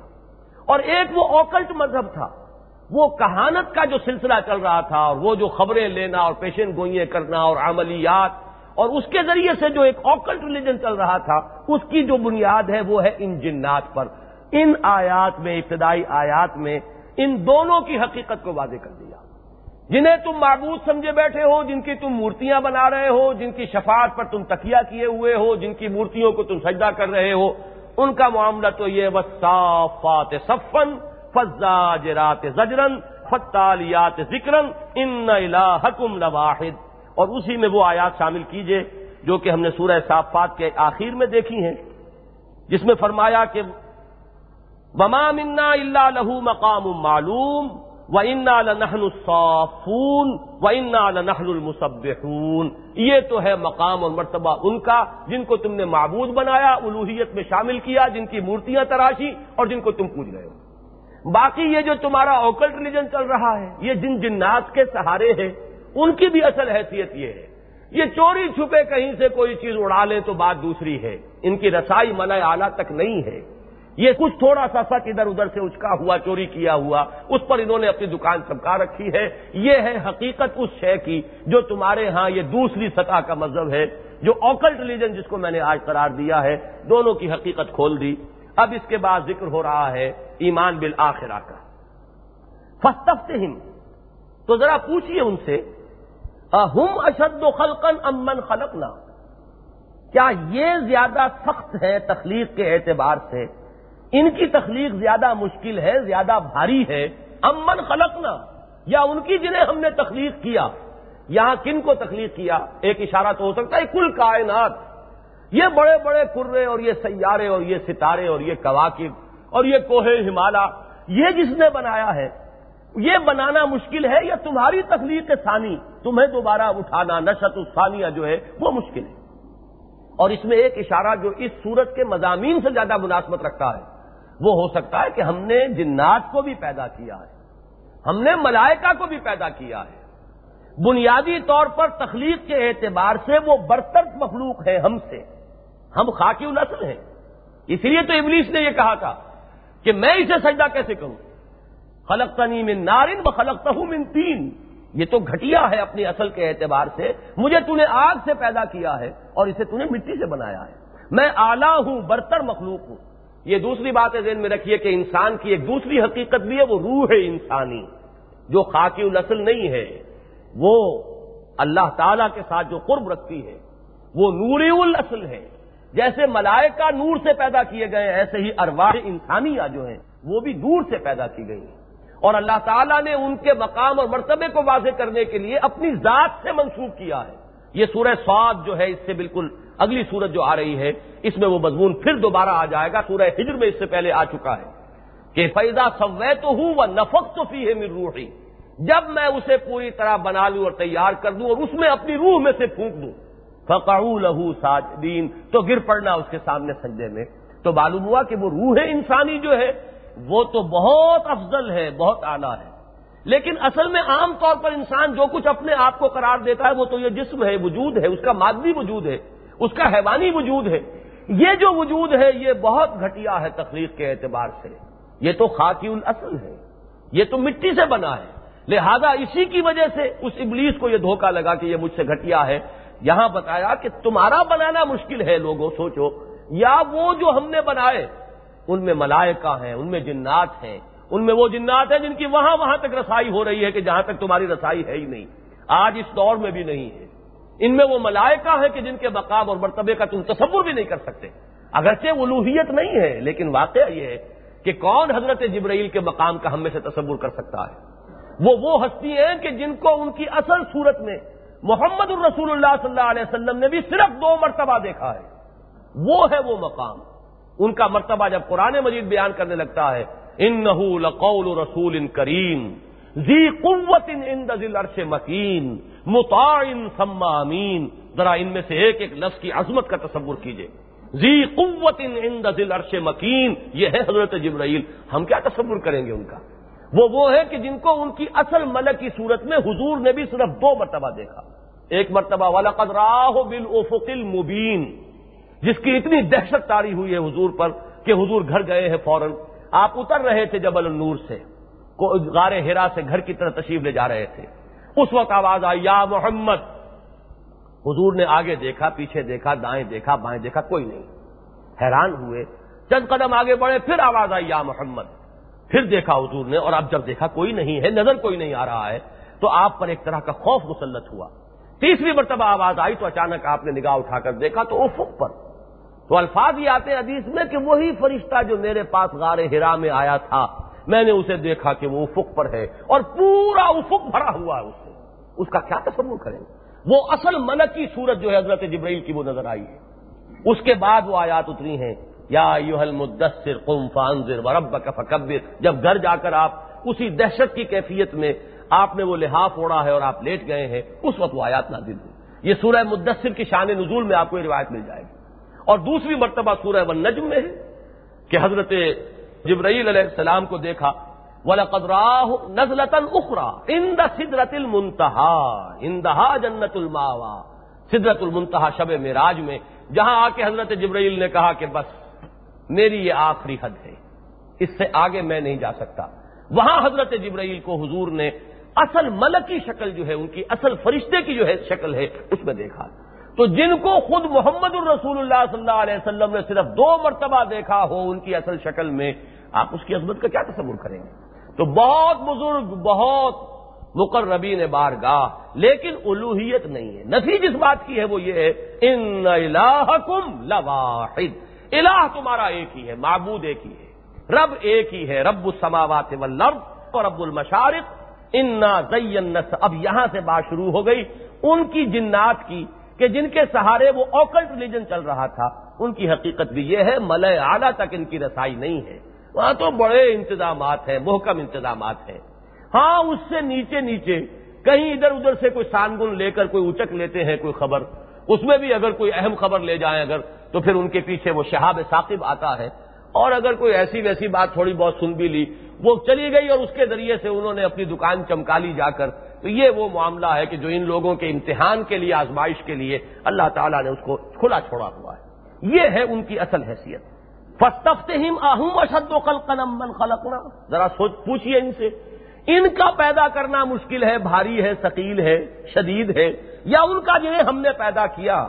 انا خلقناہم من طین لازب، ان کو تو ہم نے بنایا ہے اس مٹی، اس گارے سے جو چپکنے لگی تھی، جس میں چپچپاہٹ پیدا ہو گئی تھی، لیس دار مٹی اس کو کہیے، گارا کہیے، اس سے ہم نے ان کو پیدا کیا۔ اب یہ مضمون بھی دوبارہ پوری شرح و بسط کے ساتھ تو آئے گا سورہ صاد میں۔ یہاں آپ صرف نوٹ کر لیجئے، انسان کے مادہ تخلیق کے لیے قرآن مجید 6 انداز اختیار کرتا ہے اس کے مادہ تخلیق کی تعبیر کے لیے۔ کہیں تو سادہ لفظ تراب، خلقک من تراب ثم من نطفۃ، تو آغاز تراب، تراب کہتے ہیں مٹی، عام مٹی۔ اس سے آگے ایک لفظ آتا ہے من طین، یہ لفظ آ جائے گا سورہ صاد میں۔ وہ تین جو ہے وہ گارا ہے، مٹی کو جب پانی میں گوندھ دیا جائے تو وہ گارا بن جائے گا، یہ دوسری شکل ہے۔ تیسرا لفظ یہ ہے جو یہاں آیا من طین لازب، وہ گارا اگر بہت دیر تک پڑا رہے اس میں خمیر اٹھائے، جیسے کہ آج کل تو ہم نہیں جانتے، لیکن جب یہ کچی تعمیر ہوا کرتی تھی، کچے مکان، اور اس کو لیپا جاتا تھا تو لیپنے پوتنے کے لیے وہ گارا جو ہے بنا کر اور اس میں کچھ توڑی ڈال کر چھوڑ دیتے تھے۔ وہ توڑی چونکہ آرگینک میٹر ہے، اس آرگینک میٹر کی وجہ سے اس مٹی کے اندر خمیر اٹھتا تھا۔ یہ خمیر والی مٹی جو اب اس میں ایک طرح کا لیس پیدا ہو جاتا ہے، اب اس سے پلستر آپ کریں گے تو وہ کریک نہیں ہوگا۔ عام گارے سے آپ پلستر کریں گے تو وہ تو اس کے اندر دراریں پڑ جائیں گی، کریکس آ جائیں گے، اس لیے کہ اس میں وہ لیس نہیں ہے۔ تو وہ لیس دار گارا جو ہے وہ طین لازم۔ چوتھا ہے حمیم مسنون، وہ گارا جو سن گیا ہو اور اس میں سے بدبو اٹھ رہی ہو، وہ یہ طین لازم سے اب اگلی شکل ہے۔ پھر صلصال من حمیم مسنون، یہ پانچواں ہے، وہ اگر خشک ہو جائے، سوکھ جائے تو وہ ہے صلصال من حمیم مسنون۔ اور چھٹا ہے صلصال کالفخار، جب وہ سوکھ کر کھلکنے لگے تو یہ ہے اس کی چھٹی اور آخری کیفیت جو سورہ رحمان میں آئے گی۔ تو اب یہ 6 جو اسلوب ہیں آپ غور کیجئے، یہ چونکہ موضوع ہے ارتقاء کا مسئلہ اور قرآن مجید کن کن مراحل کا ذکر کرتا ہے انسانی تخلیق میں، تو اس میں اس وقت میں صرف آپ کو نوٹ کرا رہا ہوں کہ ویسے تو کہا جا سکتا ہے کہ آخر قرآن نے اتنا کیوں ٹیکس کیا ہمارے ذہنوں کو، تراب ہی ہر جگہ آتا تب بھی کیا حرج تھا، بات تو سمجھ میں آ جاتی، ہم نے تو مٹی سے پیدا کیا، لیکن تراب بھی ہے، تین بھی ہے، طین لازب بھی ہے، حمیم مسنون بھی ہے، صلصال من حمیم مسنون سورہ حجر میں ہے، صلصال کالفخار یہ سورہ رحمان میں ہے۔ تو یہ 6 اسلوب یوں ہی تو نہیں آئے، کوئی حکمت ہے، کوئی اس کے اندر رہنمائی ہے، غور و فکر کرنے والوں کے لیے موقع ہے کہ سوچو۔ تو یہاں جو ہے اس کے لیے آیا انا خلقناہم من طین لازب، ہم نے انہیں پیدا کیا ہے اس گارے سے جس میں ایک طرح کا لیس پیدا ہو گیا تھا، لعاب کسی کیفیت پیدا ہو گئی تھی، چپچپاہٹ پیدا ہو گئی تھی۔ بل عجبت ویسخرون، اے نبی آپ تعجب کر رہے ہیں اور یہ مذاق اڑا رہے ہیں۔ اس آیت کو کچھ لوگ تو بالکل نہیں سمجھ پائے، بہت دور دراز گئے ہیں، بعض حضرات نے خوب اس کو سمجھا ہے۔ یہ دونوں کیفیات میں یک وقت سامنے رکھ رہی ہے یہ آیت۔ ایک طرف نبی کو تو تعجب ہو رہا ہے کہ اتنی واضح تعلیم، اتنی فطری تعلیم ہے جو میں ان کے سامنے رکھ رہا ہوں اور یہ انکار کر رہے ہیں۔ دوسری طرف ان کا معاملہ یہ وہ تمسخر اڑا رہے ہیں، کیا بات کر رہے ہیں، یہ کیسے ہوگا؟ جب ہم ہڈیاں ہو جائیں گے اور ہم مٹی ہو کر مٹی میں مل جائیں گے، پھر ہمیں کیسے اٹھا لیا جائے گا؟ تو ان کا انداز تمسخر کا ہے، وہ آپ کی بات کا مذاق اڑا رہے ہیں، اور آپ کو تعجب ہو رہا ہے کہ یہ اعراض کیوں کر رہے ہیں۔ اتنی منطقی بات، اتنی عقلی بات، اتنی معقول بات، اتنی مطابق فطرت بات جو میں کہہ رہا ہوں، اس کو قبول کرنے سے یہ کیوں ہچکچا رہے ہیں، کیوں رک رہے ہیں؟ تو یہ تو ہے تعجب جو محمد الرسول اللہ صلی اللہ علیہ وسلم کا، بل عجب تھا، آپ تعجب کر رہے ہیں۔ وَيَسْخَرُونَ، اور وہ مذاق میں اڑا رہے ہیں۔ وَإِذَا ذُكِّرُوا لَا يَذْكُرُونَ، اور جب انہیں یاد دہانی کرائی جاتی ہے تو وہ نصیحت اخذ نہیں کرتے۔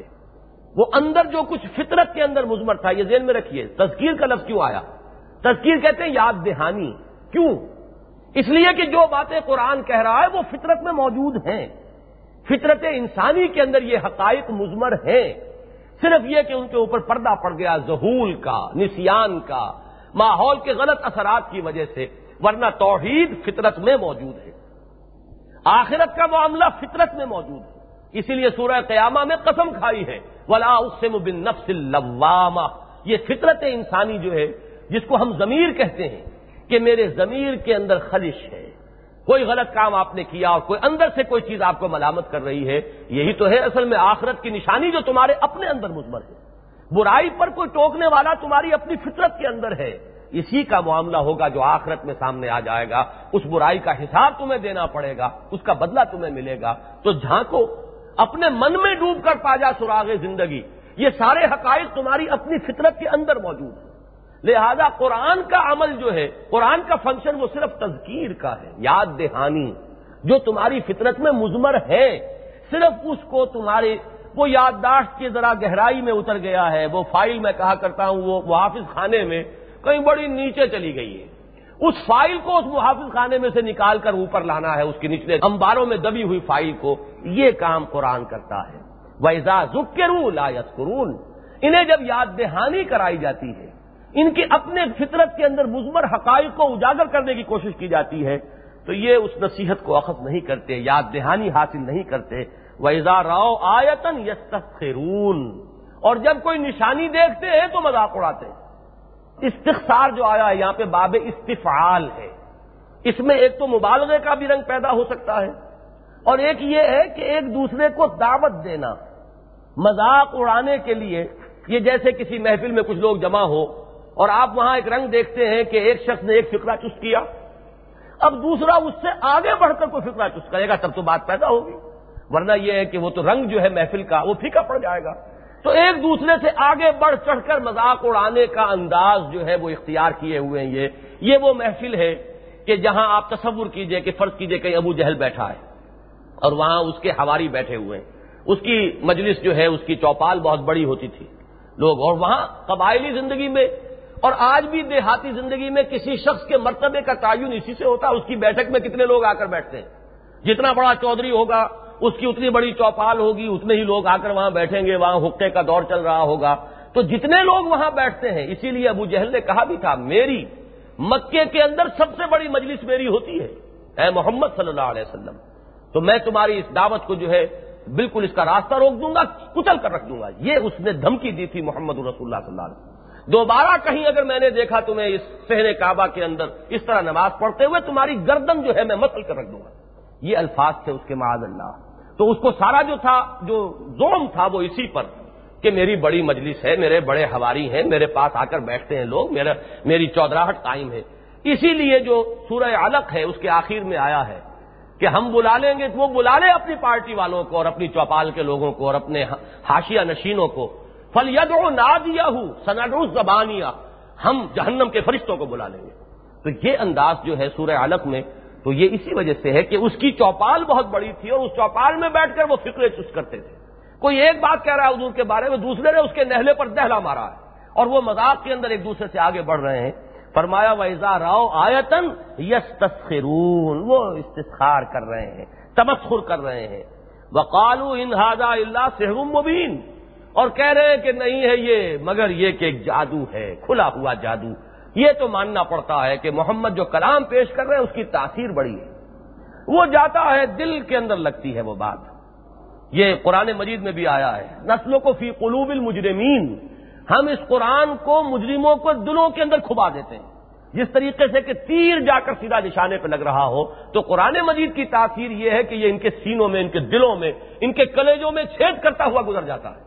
تو وہ کہتے یہ ہیں کہ ہے جادو، تاثیر بڑی ہے اس میں تو کوئی شک نہیں، لیکن نرا جادو ہے جی، اس سے کوئی ایسی بات نہیں، کوئی سنجیدگی کے ساتھ لینے والا معاملہ نہیں ہے۔ یہ بات نوٹ کیجئے، میں نے جو بات عرض کی تھی کہ یہ سورہ مبارکہ بالکل ابتدائی دور کی مکی صورتوں میں سے ہے، وہ اندرونی شہادتوں میں اس شہادت کو نوٹ کیجئے کہ حضور کی دعوت پر پہلا رد عمل تمسخر کا تھا، اور یہ ہمیشہ ہوتا ہے۔ کوئی انقلابی دعوت کہیں آئے گی تو سب سے پہلے تو اس کو چٹکیوں میں اڑائیں گے، فقرے چست کریں گے، مذاق اڑائیں گے۔ یہ جو چٹکیوں میں اڑانے والی بات ہوتی ہے، یہ پہلی کوشش ہوتی ہے، جو بھی غلط نظام قائم ہے اس کی طرف سے پہلی ریٹیلیشن، پہلا رد عمل جو ہوتا ہے وہ تمسخر اور مذاق اور استہزاء اور چھٹوں میں اڑا دینا، چٹکیوں میں اڑانا بہترین محاورہ ہوگا۔ جب وہ دیکھتے ہیں کہ نہیں بات نہیں بن رہی ہے تو جنگل کی آگ کی طرح بات پھیل رہی ہے، ہمارے نوجوان ان کے زیر اثر آ رہے ہیں، اور ہمارے غلام جو ہیں ان کے اندر بھی یہ دعوت جو ہے آگ کی طرح پھیل رہی ہے، تو پھر وہ چونکتے ہیں۔ نظام کہنا کے پاس بانو یہ معرض انقلاب میں ہے، جسے ہم نے سمجھا تھا صرف ایک مشت غبار، یہ تو ایک بڑی آندھی بن گئی، لہذا اس کے بعد رد عمل ہوتا ہے پرسیکیوشن کا، مارو انہیں، جس کا زور ہے وہ اس کو تکلیف پہنچائے، ایذا دے، یہ پھر دوسرا رد عمل ہوتا ہے پرسیکیوشن اور تشدد کا۔ تو پہلا جو ہے وہ ہے صرف تمسخر اور استہزاء اور مذاق اور فقرے چست کرنا، اجی معلوم ہوتا ہے دماغ خراب ہو گیا ہے، تھے تو اچھے بھلے آدمی، نہ معلوم کیا ہوا، ہم نے تو بڑا روکا تھا انہیں، یہ جا کر غار حرا میں زیادہ نہ بیٹھا کرو، خامخواہ جو ہے کوئی اثر ہو جائے گا دماغ کے اوپر۔ معلوم ہوتا ہے کہ بہرحال ہاتھ سے گئے، یہ ہماری قوم کے ایک اچھے فرد تھے، ان سے ہماری بڑی اچھی توقعات تھیں، لیکن معلوم ہوتا ہے کہ وہ دماغی توازن ٹھیک نہیں رہا۔ یہ پہلی بات ہوتی ہے، اس میں ہمدردی بھی ہوتی ہے، اس میں استہزاء بھی ہوتا ہے، اس میں تمسخر بھی ہوتا ہے، لیکن یہ کہ ابھی وہ جو ہوتا ہے ڈائریکٹ ایکشن ان کے خلاف وہ نہیں ہوتا، وہ پہلا دور ہے۔ لہذا یہاں آپ دیکھیں گے کہ سارا ذکر جو ہے وہ استہزاء اور تمسخر کا ہو رہا ہے، کسی بھی ایذا کا۔ سورہ عنکبوت کا آغاز جو ہوتا ہے وہ ہے پھر وہ اس ایذا کا انداز، اور اہل ایمان کو جو تکلیفیں پہنچائی جا رہی تھیں اس کا ذکر، وہ ہے وہ متوسط دور، وہ سن 5، 6، 7، 8 یہ دور ہے کہ جس میں شدید پرسیکیوشن ہوا ہے، تشدد ہوا ہے، ایذائیں پہنچائی گئی ہیں، تکلیفیں دی گئی ہیں، حضور کا بھی وہ سوشل بائیکاٹ ہوا ہے 3 سال کا، وہ دور وہ ہے۔ یہ دور ابھی مذاق میں، چٹکیوں میں اڑانے والی بات جو ہے وہ ہو رہی ہے۔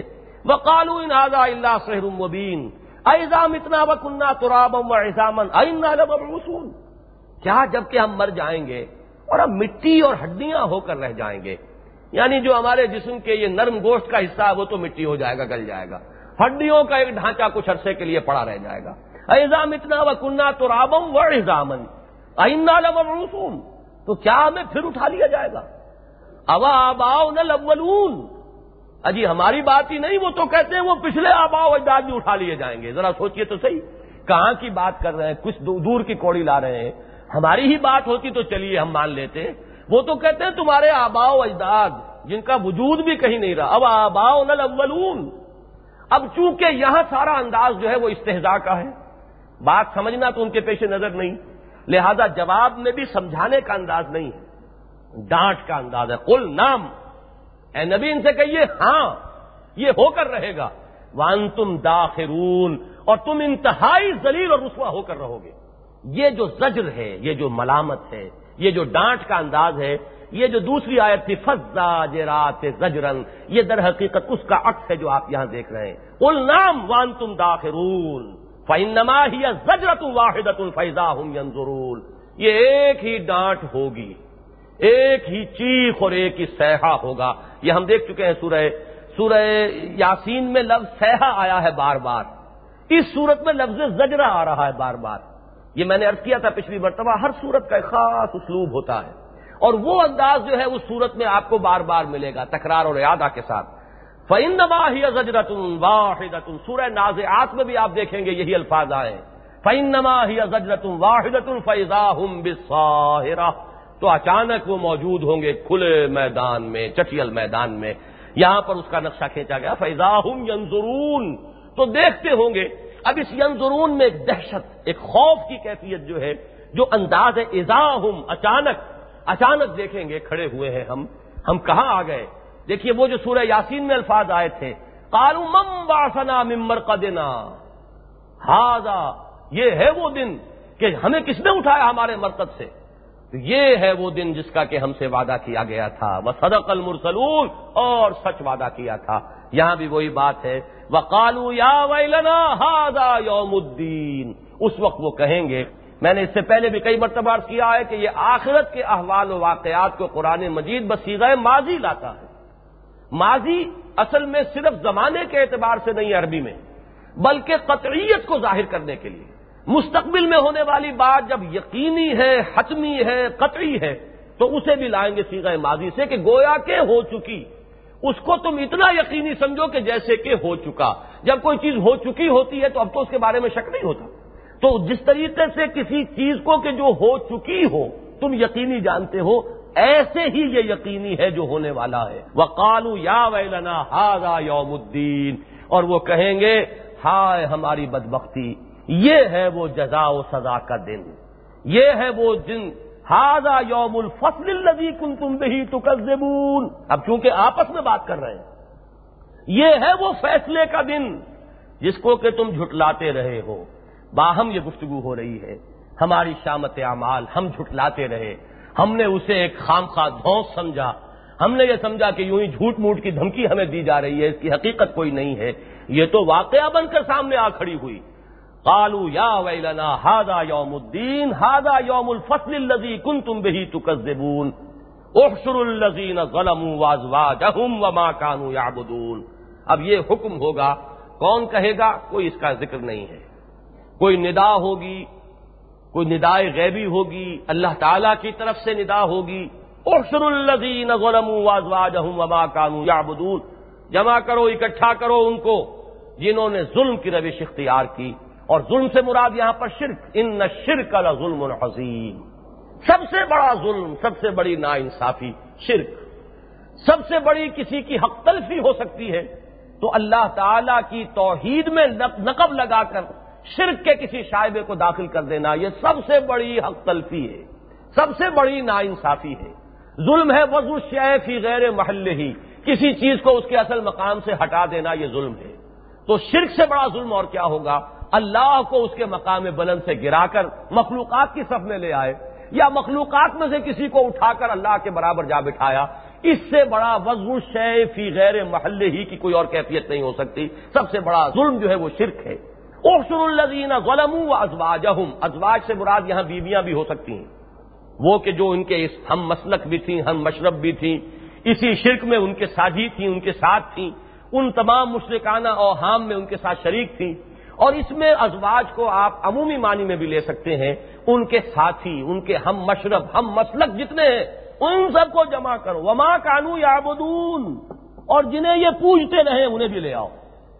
یہ میں نے پچھلے درس میں واضح کر دیا تھا کہ سورہ یاسین کی جو آیت تھی وَهُمْ لَهُمْ جُنْدٌ مُحْضَرُونَ، اس کے ضمن میں کہ وہ مشکلات القرآن میں سے ہے وہ آیت، کہ جو لوگ جو بھی پوجے جاتی رہی ہیں، جو ہستیاں اس دنیا میں، ان کی ایک تو اپنی حقیقت ہے۔ مثلا اگر حضرت مسیح کی مورتی کو پوجا جا رہا ہے تو حضرت مسیح اللہ کے بندے ہیں، برگزیدہ بندے ہیں، نبی ہیں، رسول ہیں وہ، لیکن ایک یہ مورتیاں ہیں کہ جن کو پوجا جا رہا ہے، ان کو جمع کر کے جہنم میں جھونکا جائے گا، تاکہ ان لوگوں کو جو ان کے پوجنے والے تھے ان کی حسرت میں اضافہ ہو۔ یہ جنہیں ہم دنڈوت کرتے رہے، یہ جنہیں ہم پوجتے رہے، جن کو چومتے رہے، چاٹتے رہے، جن کو دھو دھو کر ان کا پانی پیتے رہے تبرک سمجھ کر، یہ آج ہمارے ساتھ اسی آگ کے اندر جھونک دیے گئے ہیں۔ جیسے کہ سورہ بقرہ کے آغاز میں فرمایا گیا فَاتَّقُوا النَّارَ الَّتِي وَقُودُهَا النَّاسُ وَالْحِجَارَةُ، تو ڈرو اس آگ سے جس کا ایندھن بنیں گے انسان اور پتھر۔ تو یہاں معبود، اگرچہ معبود ملائکہ ہیں لیکن وہ تو نہیں ہے معبود، وہ تو انہوں نے اپنے تصور کے مطابق ان کی تصویریں بنائی ہوئی، ان کو لے آؤ، جمع کر لو یہاں پر۔ اور یہ جن کو بھی انہوں نے وہ بنا رکھا ہے کہ جن کو پوجتے ہیں، تو ان کو ذرا ان کے ساتھ ہی جمع کر لو۔ احشروا الذین ظلموا وازواجہم وما کانوا یعبدون من دون اللہ، اللہ کے سوا جن کو پوجتے رہے، فاہدوہم الی صراط الجحیم۔ اب ہدایت ابتدائی معنی اس کے راستہ دکھانا، رہنمائی کرنا، با محاورہ ترجمہ یہ بھی صحیح ہے، ذرا راستہ دکھاؤ اب جہنم کا، یہ با محاورہ ہو جائے گا، بلکہ اس میں ایک تعریض کا رنگ ہے، طنز کا انداز ہے۔ اب ان کو راستہ دکھاؤ جہنم کا، اور ہدایت کا ایک تکمیلی مرتبہ ہے پہنچا دینا، وصول الی المقصود، یہ بھی ہدایت کی ایک آخری منزل ہے، تو اس اعتبار سے ترجمہ ہوگا انہیں پہنچاؤ اب جہنم میں، فاہدوہم الی صراط الجحیم وقفوہم، اور ذرا ٹھہراؤ انہیں، ذرا روکو، انہم مسئولون، ان سے ذرا کچھ سوال بھی ہونا ہے، ان سے کچھ پوچھ گچھ ہوگی۔ وہ پوچھ گچھ کیا ہے؟ ما لکم لا تناصرون، تمہیں کیا ہو گیا ہے آج ایک دوسرے کی مدد نہیں کر رہے؟ تناصر باب تفاعل، نصرت باہم ایک دوسرے کی کرنا، تفاعل میں چونکہ مشارکت بھی ہوتی ہے، جیسے مفاعلہ میں ہے اسی طرح تفاعل میں بھی ہے۔ کیا وجہ ہے تم مدد نہیں کر رہے؟ دنیا میں تو تم ایک دوسرے کے بڑا سہارا بنے ہوئے تھے، کوئی حبل کو پوج رہا تھا اور اس کا نعرہ لگا رہا تھا، اور کوئی کسی اور کا نعرہ لگا رہا تھا، کوئی کسی کا پجاری تھا، کوئی کسی، اور یہ آپس میں بڑا ان کا گٹھ جوڑ ہوتا ہے۔ شرک کا جو دو دنیا میں شرک کے بڑے بڑے نظام رہے ہیں، ایک سیاسی شرک اور ایک مذہبی شرک۔ سیاسی شرک جو ہے وہ ڈیوائن رائٹس آف کنگز، بادشاہ، ان کی حکومت ہے، اختیار ہے، ان کے ہاتھ میں جو چاہیں حکم دیں، رعیت کا کام ہے حکم ماننا۔ یہ بھی سب سے بڑا شرک، ان الحکم الا للہ کی خلاف ورزی، اللہ کے سوا حکم کسی کا نہیں، سروری زیبا فقط اس ذات بے ہمتا کو ہے، حکمراں ہے ایک وہی، باقی بتانے آدمی۔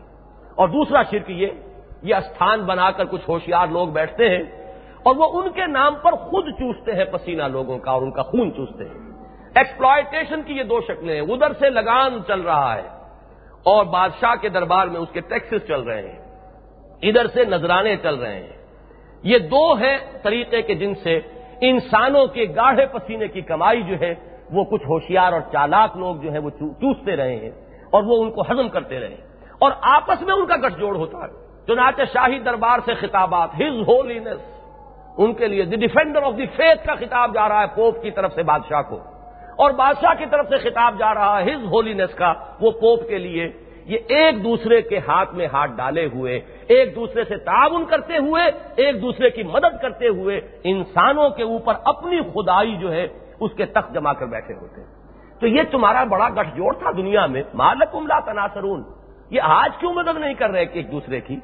ہے کسی میں دم تو ذرا روکے کہ یہ تو بڑے اعلیٰ حضرت تھے دنیا میں، ان کو کہاں لے جایا جا رہا ہے جہنم کی طرف؟ ذرا ان کے مرید ہوں تو ذرا ان کو روکے تو صحیح۔ اب کوئی ہے کہ جو آڑے آ سکے؟ اور یہ جو ہے ذل سبحانی، یہ بادشاہ جو ہیں یہ تو ذل سبحانی تھے، یہ آج کہاں جہنم کی طرف لے جائے جا رہے ہیں؟ جو ان کے نعرے لگانے والے تھے اور جو ان کے لیے قصیدے پڑھنے والے تھے وہ کہاں گئے آج؟ کیوں مدد نہیں کر رہے؟ قفوہم انہم مسئولون، ذرا روکو، ٹھہراؤ ان کو، ان سے کچھ پوچھ گچھ ہوگی۔ ما لکم لا تناصرون، تمہیں کیا ہو گیا ہے؟ تم کیوں نہیں ایک دوسرے کی مدد کرتے؟ بل ہم الیوم مستسلمون، آج تو یہ بڑے فرما بردار، گردن جھکائے ہوئے، سر تسلیم خم کیے ہوئے، اور بالکل ہمارے اشاروں کے اوپر جو ہے حرکت کر رہے ہیں۔ یہ کس سے؟ اب دیکھیے، یہ ایک بات تو ہو رہی ہے، یہ قرآن مجید کا انداز میں نے کئی مرتبہ عرض کیا ہے کہ خطبے کا ہے۔ خطیب کبھی تو خطاب کرتا ہے دائیں طرف، کبھی کرتا ہے بائیں طرف، پھر خطیب کبھی تو جو موجود ہوتے ہیں ان سے گفتگو کرتا ہے، کبھی جو موجود نہیں ہوتے ان سے گفتگو کرتا ہے۔ دربار ہے، درباری بھی بیٹھے ہوئے، مجرم بھی سامنے کھڑے ہوئے ہیں، تو ایک وقت میں تو مجرموں سے بات ہو رہی ہے اور ایک وقت میں وہ خطاب کا رخ جو ہے مجرموں کی بجائے اب درباریوں کی طرف چلا گیا ہے۔ ملا اعلیٰ کے وہ محفل میں جو بیٹھے ہوئے ہیں، اللہ تعالیٰ ان سے کہہ رہے ہیں، پہلی بات تو ان سے کہی مجرموں سے، ما لکم لا تناصرون، کیا ہو گیا آج تمہیں، کیوں نہیں ایک دوسرے کی مدد کر رہے؟ دوسری بات جو ہے اب وہ کہی جا رہی ہے، وہ جو درباری ہیں اس دربار اعلیٰ، اس ملا اعلیٰ کے، بل ہم الیوم مستسلمون، آج تو یہ بڑے ہی فرما بردار بنے ہوئے۔ ادھر ان کو کہا جاتا ہے مڑ جاؤ تو فوراً مڑ جاتے ہیں، ادھر کہا جاتا ہے کہ چلو تو وہ ادھر چلنے کے لیے تیار ہیں، بلکہ ایک دوسرے کو پکڑوا رہے ہیں۔ ہم لہم جند محضرون، یہ تو آج تو ایک دوسرے کو پکڑوا رہے ہیں، جو کل جو ہے وہ ایک دوسرے کے جھنڈے اٹھانے والے تھے۔ وَأَقْبَلَ بَعْضُهُمْ عَلَى بَعْضٍ يَتَسَاءَلُونَ، اور ان میں سے بعض کی طرف رخ کریں گے اور سوال کریں گے، باہم تساؤل، یتساءلون، ایک دوسرے سے سوال کریں گے، عما یتساءلون عن النبأ العظیم، یہ وہی لفظ ہے، کس چیز کے بارے میں یہ ایک گفت و شنید ہو رہی ہے، چہمہ گوئی ہو رہی ہے؟ وہ سوال کریں گے، قالوا انکم کنتم تاتوننا عن الیمین، وہ یہ کہیں گے، اب دیکھیے ذہن میں رکھیے یہ مضمون قرآن مجید میں کئی جگہ آیا ہے کہ مشرکین اور کفار ایک تو ان کے لیڈر لوگ ہوتے ہیں، وہ لیڈر ہوتے ہیں جو غلط راستے پر قوم کو لے کر چلتے ہیں، وہ انہیں غلط پٹیاں پڑھاتے ہیں۔ صحیح بات اگر انہیں عوام کو کوئی سمجھانے والا آ جائے تو یہی لیڈر لوگ ہوتے ہیں جو طرح طرح کا پروپیگنڈا کر کے اس کے خلاف تو ان کو روکتے ہیں کہ کہیں ان کی بات میں نہ آ جانا، یہ تمہارے اوپر اپنی حکمرانی قائم کرنا چاہتا ہے، یہ تمہارے آباء و اجداد سے تمہارا تعلق توڑنا چاہتا ہے، یہ تمہاری قومی روایات جو ہے ان کو غلط کہہ رہا ہے، ان کی تمام عصبیتوں کو بھڑکائیں گے کہ کسی طریقے سے ان کی آنکھ نہ کھل جائے۔ جیسے وہ علامہ اقبال نے کہا کہ خواب سے بیدار ہوتا ہے ذرا محکوم اگر، پھر سلا دیتی ہے اس کو حکمراں کی ساحری، یہ جاگنے نہ پائیں ہوش میں نہ آ جائیں، کہیں حقیقت چشم آئین سے مسلمان کی آنکھ سے یہ محمد کا آئین جو ہے یہ مخفی ہی رہے تو اچھا ہے، کہیں حقیقت نہ کھل جائے۔ لگائے رکھو انہیں کوئی 11ویں اور 12ویں میں اور کہیں جلوسوں میں اور جلسوں میں، مست رکھو ذکر و فکر صبح گاہی میں اسے۔ وہ 12ویں تو 12 اماموں کی ہے، وہ چلتی رہتی ہے، ہر وقت چلتی رہتی ہے، ہر مہینے میں کہیں نہ کہیں کوئی نہ کوئی سلسلہ اس کا ہے، اور 11ویں جو ہے وہ آپ کو معلوم ہے، اس میں لگائے رکھو، مست رکھو ذکر و فکر صبح گاہی میں اسے، اور پختہ تر کر دو مزاج خانقاہی میں اسے۔ ان چیزوں میں مجھ کو مصروف رکھو کہ کہیں آنکھ نہ کھل پائے۔ خواب سے بیدار ہوتا ہے ذرا محکوم اگر، پھر سلا دیتی ہے اس کو حکمراں کی ساحری۔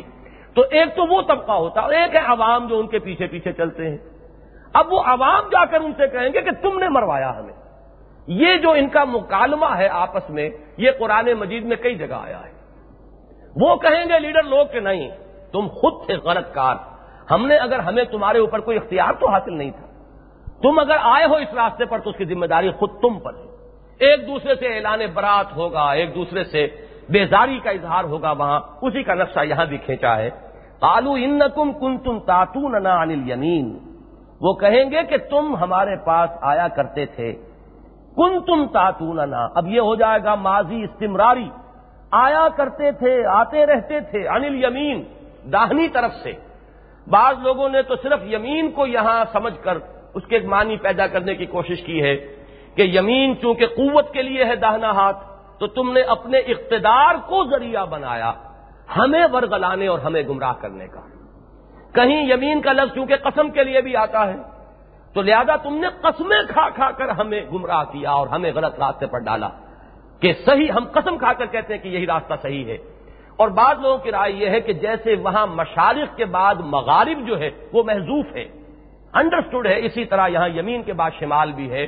تم ہمارے پاس داہنی طرف سے بھی آئے، بائیں طرف سے بھی آئے، تم نے ہر طریقے سے ہماری مت مارنے کی کوشش کی، تم نے ہمیں غلط راستے ہی پر چلانے کے لیے ایڑی چوٹی کا زور لگایا۔ یہ گویا کہ اس معنی میں محاورہ ہو جائے گا۔ قالوا انکم کنتم تاتوننا عن الیمین قالوا بل لم تکونوا مؤمنین، وہ جواب دیں گے نہیں، تم خود ہی ایمان لانے والے نہیں تھے، ہم پر نہ الزام لگاؤ، ہمارے بوجھ اپنے ہی بہت کافی ہیں، اپنا بوجھ بھی ہمارے اوپر لادنے کی کوشش نہ کرو۔ تمہارے اپنے اندر اگر یہ نہ ہوتا مادہ گمراہی کا اور غلط راستے پر چلنے کا تو چنانچہ وما کان لنا علیکم من سلطان، ہمیں تم پر کوئی اختیار حاصل نہیں تھا، ہم زبردستی تمہیں غلط راستے پر نہیں لے جا سکتے تھے، ہم نے تو زیادہ سے زیادہ یہی کیا کہ جو ہم خود سمجھتے تھے وہ تمہارے سامنے رکھ دیا، جس راستے پر ہم چل رہے تھے وہی راستہ تمہارے سامنے ہم نے کھول دیا، لیکن یہ کہ اختیار تمہارا اپنا تھا۔ یہی بات آخر کار شیطان بھی کہے گا قیامت میں، فلا تلومونی ولوموا انفسکم، مجھے ملامت نہ کرو، ملامت کرو اپنے آپ کو، اپنے نفوس کو کرو، مجھے کوئی اختیار تم پر حاصل نہیں تھا، میں نے تمہیں دعوتکم فاستجبتم لی، میں نے تمہیں ایک راستہ دکھایا، ایک میں نے پکاری اور تم اس کی طرف چلے آئے، تم نے لبیک کہا، تو تم اپنے آپ کو ملامت کرو، مجھے ملامت نہ کرو۔ یہ ہے وہ بات جو یہاں ان کے لیڈر بھی کہیں گے کہ بل قالوا بل لم تکونوا مؤمنین وما کان لنا علیکم من سلطان، اور ہمیں تمہارے اوپر کوئی اختیار حاصل نہیں تھا، بل کنتم قوما طاغین، بلکہ تم خود تھے سرکش لوگ، تمہارے اپنے اندر طغیانی اور سرکشی کا مادہ تھا، ہم نے ذرا اسے بھڑکا دیا۔ وہ مادہ رجحان تو تمہارے اپنی فطرت کے اندر تھا، تمہاری اپنی طبیعت میں تھا، ہم نے ذرا اسے رخ پر ڈال دیا، تو اب ہمیں ملامت نہ کرو۔ فحق علینا قول ربنا، تو اب تو ہمارے رب کا جو قول تھا وہ ہم پر واقع ہو چکا ہے۔ ذرا نوٹ کیجئے سورہ یاسین میں بھی یہ مضمون 2 مرتبہ آ چکا ہے، لقد حق القول علی اکثرہم فہم لا یؤمنون، ان میں سے اکثر پر اللہ کا وہ قول حق ہو چکا ہے، واقع ہو چکا ہے، اب یہ ایمان نہیں لائیں گے۔ وہ قول جو ہے وہ جیسا کہ میں نے عرض کیا تھا سورہ صاد میں وہ بہت ہی زور شور کے ساتھ جو ہے بڑے شد و مت کے ساتھ شان و شوکت کے ساتھ وہ قول نقل ہوا ہے. وہ قول کیا ہے وہ نوٹ کر لیجئے. جب وہ ابلیس نے اللہ سے مہلت مانگی اور دعویٰ کیا کہ میں یہ آدم کی نسل کو گمراہ کر کے دکھاؤں گا, ان میں سے اکثر کو گمراہ کر کے چھوڑوں گا, اس کے آخر میں اللہ کا قول آیا ہے یہ جہاں منزل 6 کا نشان بنا ہوا ہے صفحہ 550 پر, قال فالحق والحق اقول. اللہ تعالیٰ نے فرمایا تو اصل حق اور جو حق میں کہہ رہا ہوں وہ کیا ہے, میں تو حق ہی کہتا ہوں. اللہ کا تو ہر قول حق ہے, مستند ہے ان کا فرمایا ہوا. فالحق والحق اقول لأملأن جہنم منک وممن تبعک منہم اجمعین. میں بھر کر رہوں گا اس جہنم کو تجھ سے اور جو بھی تیرا اتباع کریں گے ان میں سے ان سب سے اس جہنم کو پر کر کے رکھوں گا. وہ قول ہے وہ کہیں گے اب ایک دوسرے سے لڑنے کا فائدہ کیا ہے, تم ہمیں الزام دے رہے ہم تمہیں الزام دیں گے, کچھ فائدہ نہیں. فحق علینا قول ربنا, ہم پر ہمارے رب کا وہ قول جو ہے وہ سچ ثابت ہو چکا, حق بن گیا, واقع ہو چکا, ہم اس کی زد میں آ چکے, وہ دفعہ ہم پر لگ چکی. اب نہ تمہارے لیے کوئی رستگاری ہے نہ ہمارے لیے کوئی رستگاری ہے, چھٹکارا کوئی ہے نہیں. فحق علینا قول ربنا وإنا لذائقون. اب تو ہمیں مزہ چکھنا ہی ہوگا, وہ سزا جو ہے اپنے کرتوتوں کی وہ پانی ہی ہوگی. فأغویناکم انا کنا غاوین. تو ہم نے تمہیں اغوا تو کیا تھا, صحیح ہے یہ بات, ہم نے تمہیں غلط راستے پر ڈالا تھا, ہم خود غلط راستے پر تھے, جس راستے پر ہم تھے اسی پر ہم نے تمہیں ڈالا. جو غلط راستہ ہم نے اختیار کیا ہوا تھا اسی غلط راستے کی نشاندہی تمہارے لیے کی, اسی کی جانب تمہاری رہنمائی کی. فإنہم یومئذ فی العذاب مشترکون. تو اب وہ لوگ اس دن عذاب میں مشترک ہوں گے, شامل ہوں گے, سب جو ہے اس میں شریک ہوں گے. انا کذالک نفعل بالمجرمین. یہی ہے ہمارا معاملہ, اسی طرح ہم سلوک کریں گے یا کرتے ہیں مجرموں کے ساتھ. چونکہ نفعلو فعل مضارع ہے, حال میں بھی ترجمہ ہو سکتا ہے, مستقبل میں بھی ہو سکتا ہے. یہی ہمارا دستور ہے, یہی ہمارا قانون ہے, اسی طرح کا معاملہ ہم کرتے ہیں مجرموں کے ساتھ اور یہی معاملہ مجرموں کے ساتھ ہو کر رہے گا. جو ارادہ تھا وہ تو پورا ہونے کی کوئی شکل مجھے نظر نہیں آئی. بہرحال 34 آیات تک ہم پہنچ گئے ہیں آج, اور ویسے یہ 34 کا عدد بہت بڑا ہے درس کے اعتبار سے, لیکن جیسا کہ میں نے عرض کیا یہ ابتدائی مکی صورتوں میں چھوٹی چھوٹی آیات جو چلتی ہیں اس کے اعتبار سے یہ ایک رکوع جو ہے وہ تو 21 آیات کا تھا, اور اگلا رکوع جو ہم نے ابھی شروع کیا وہ 53 آیات ہے ایک رکوع میں. بارک اللہ لی ولکم فی القرآن العظیم ونفعنی وإیاکم بالآیات والذکر الحکیم.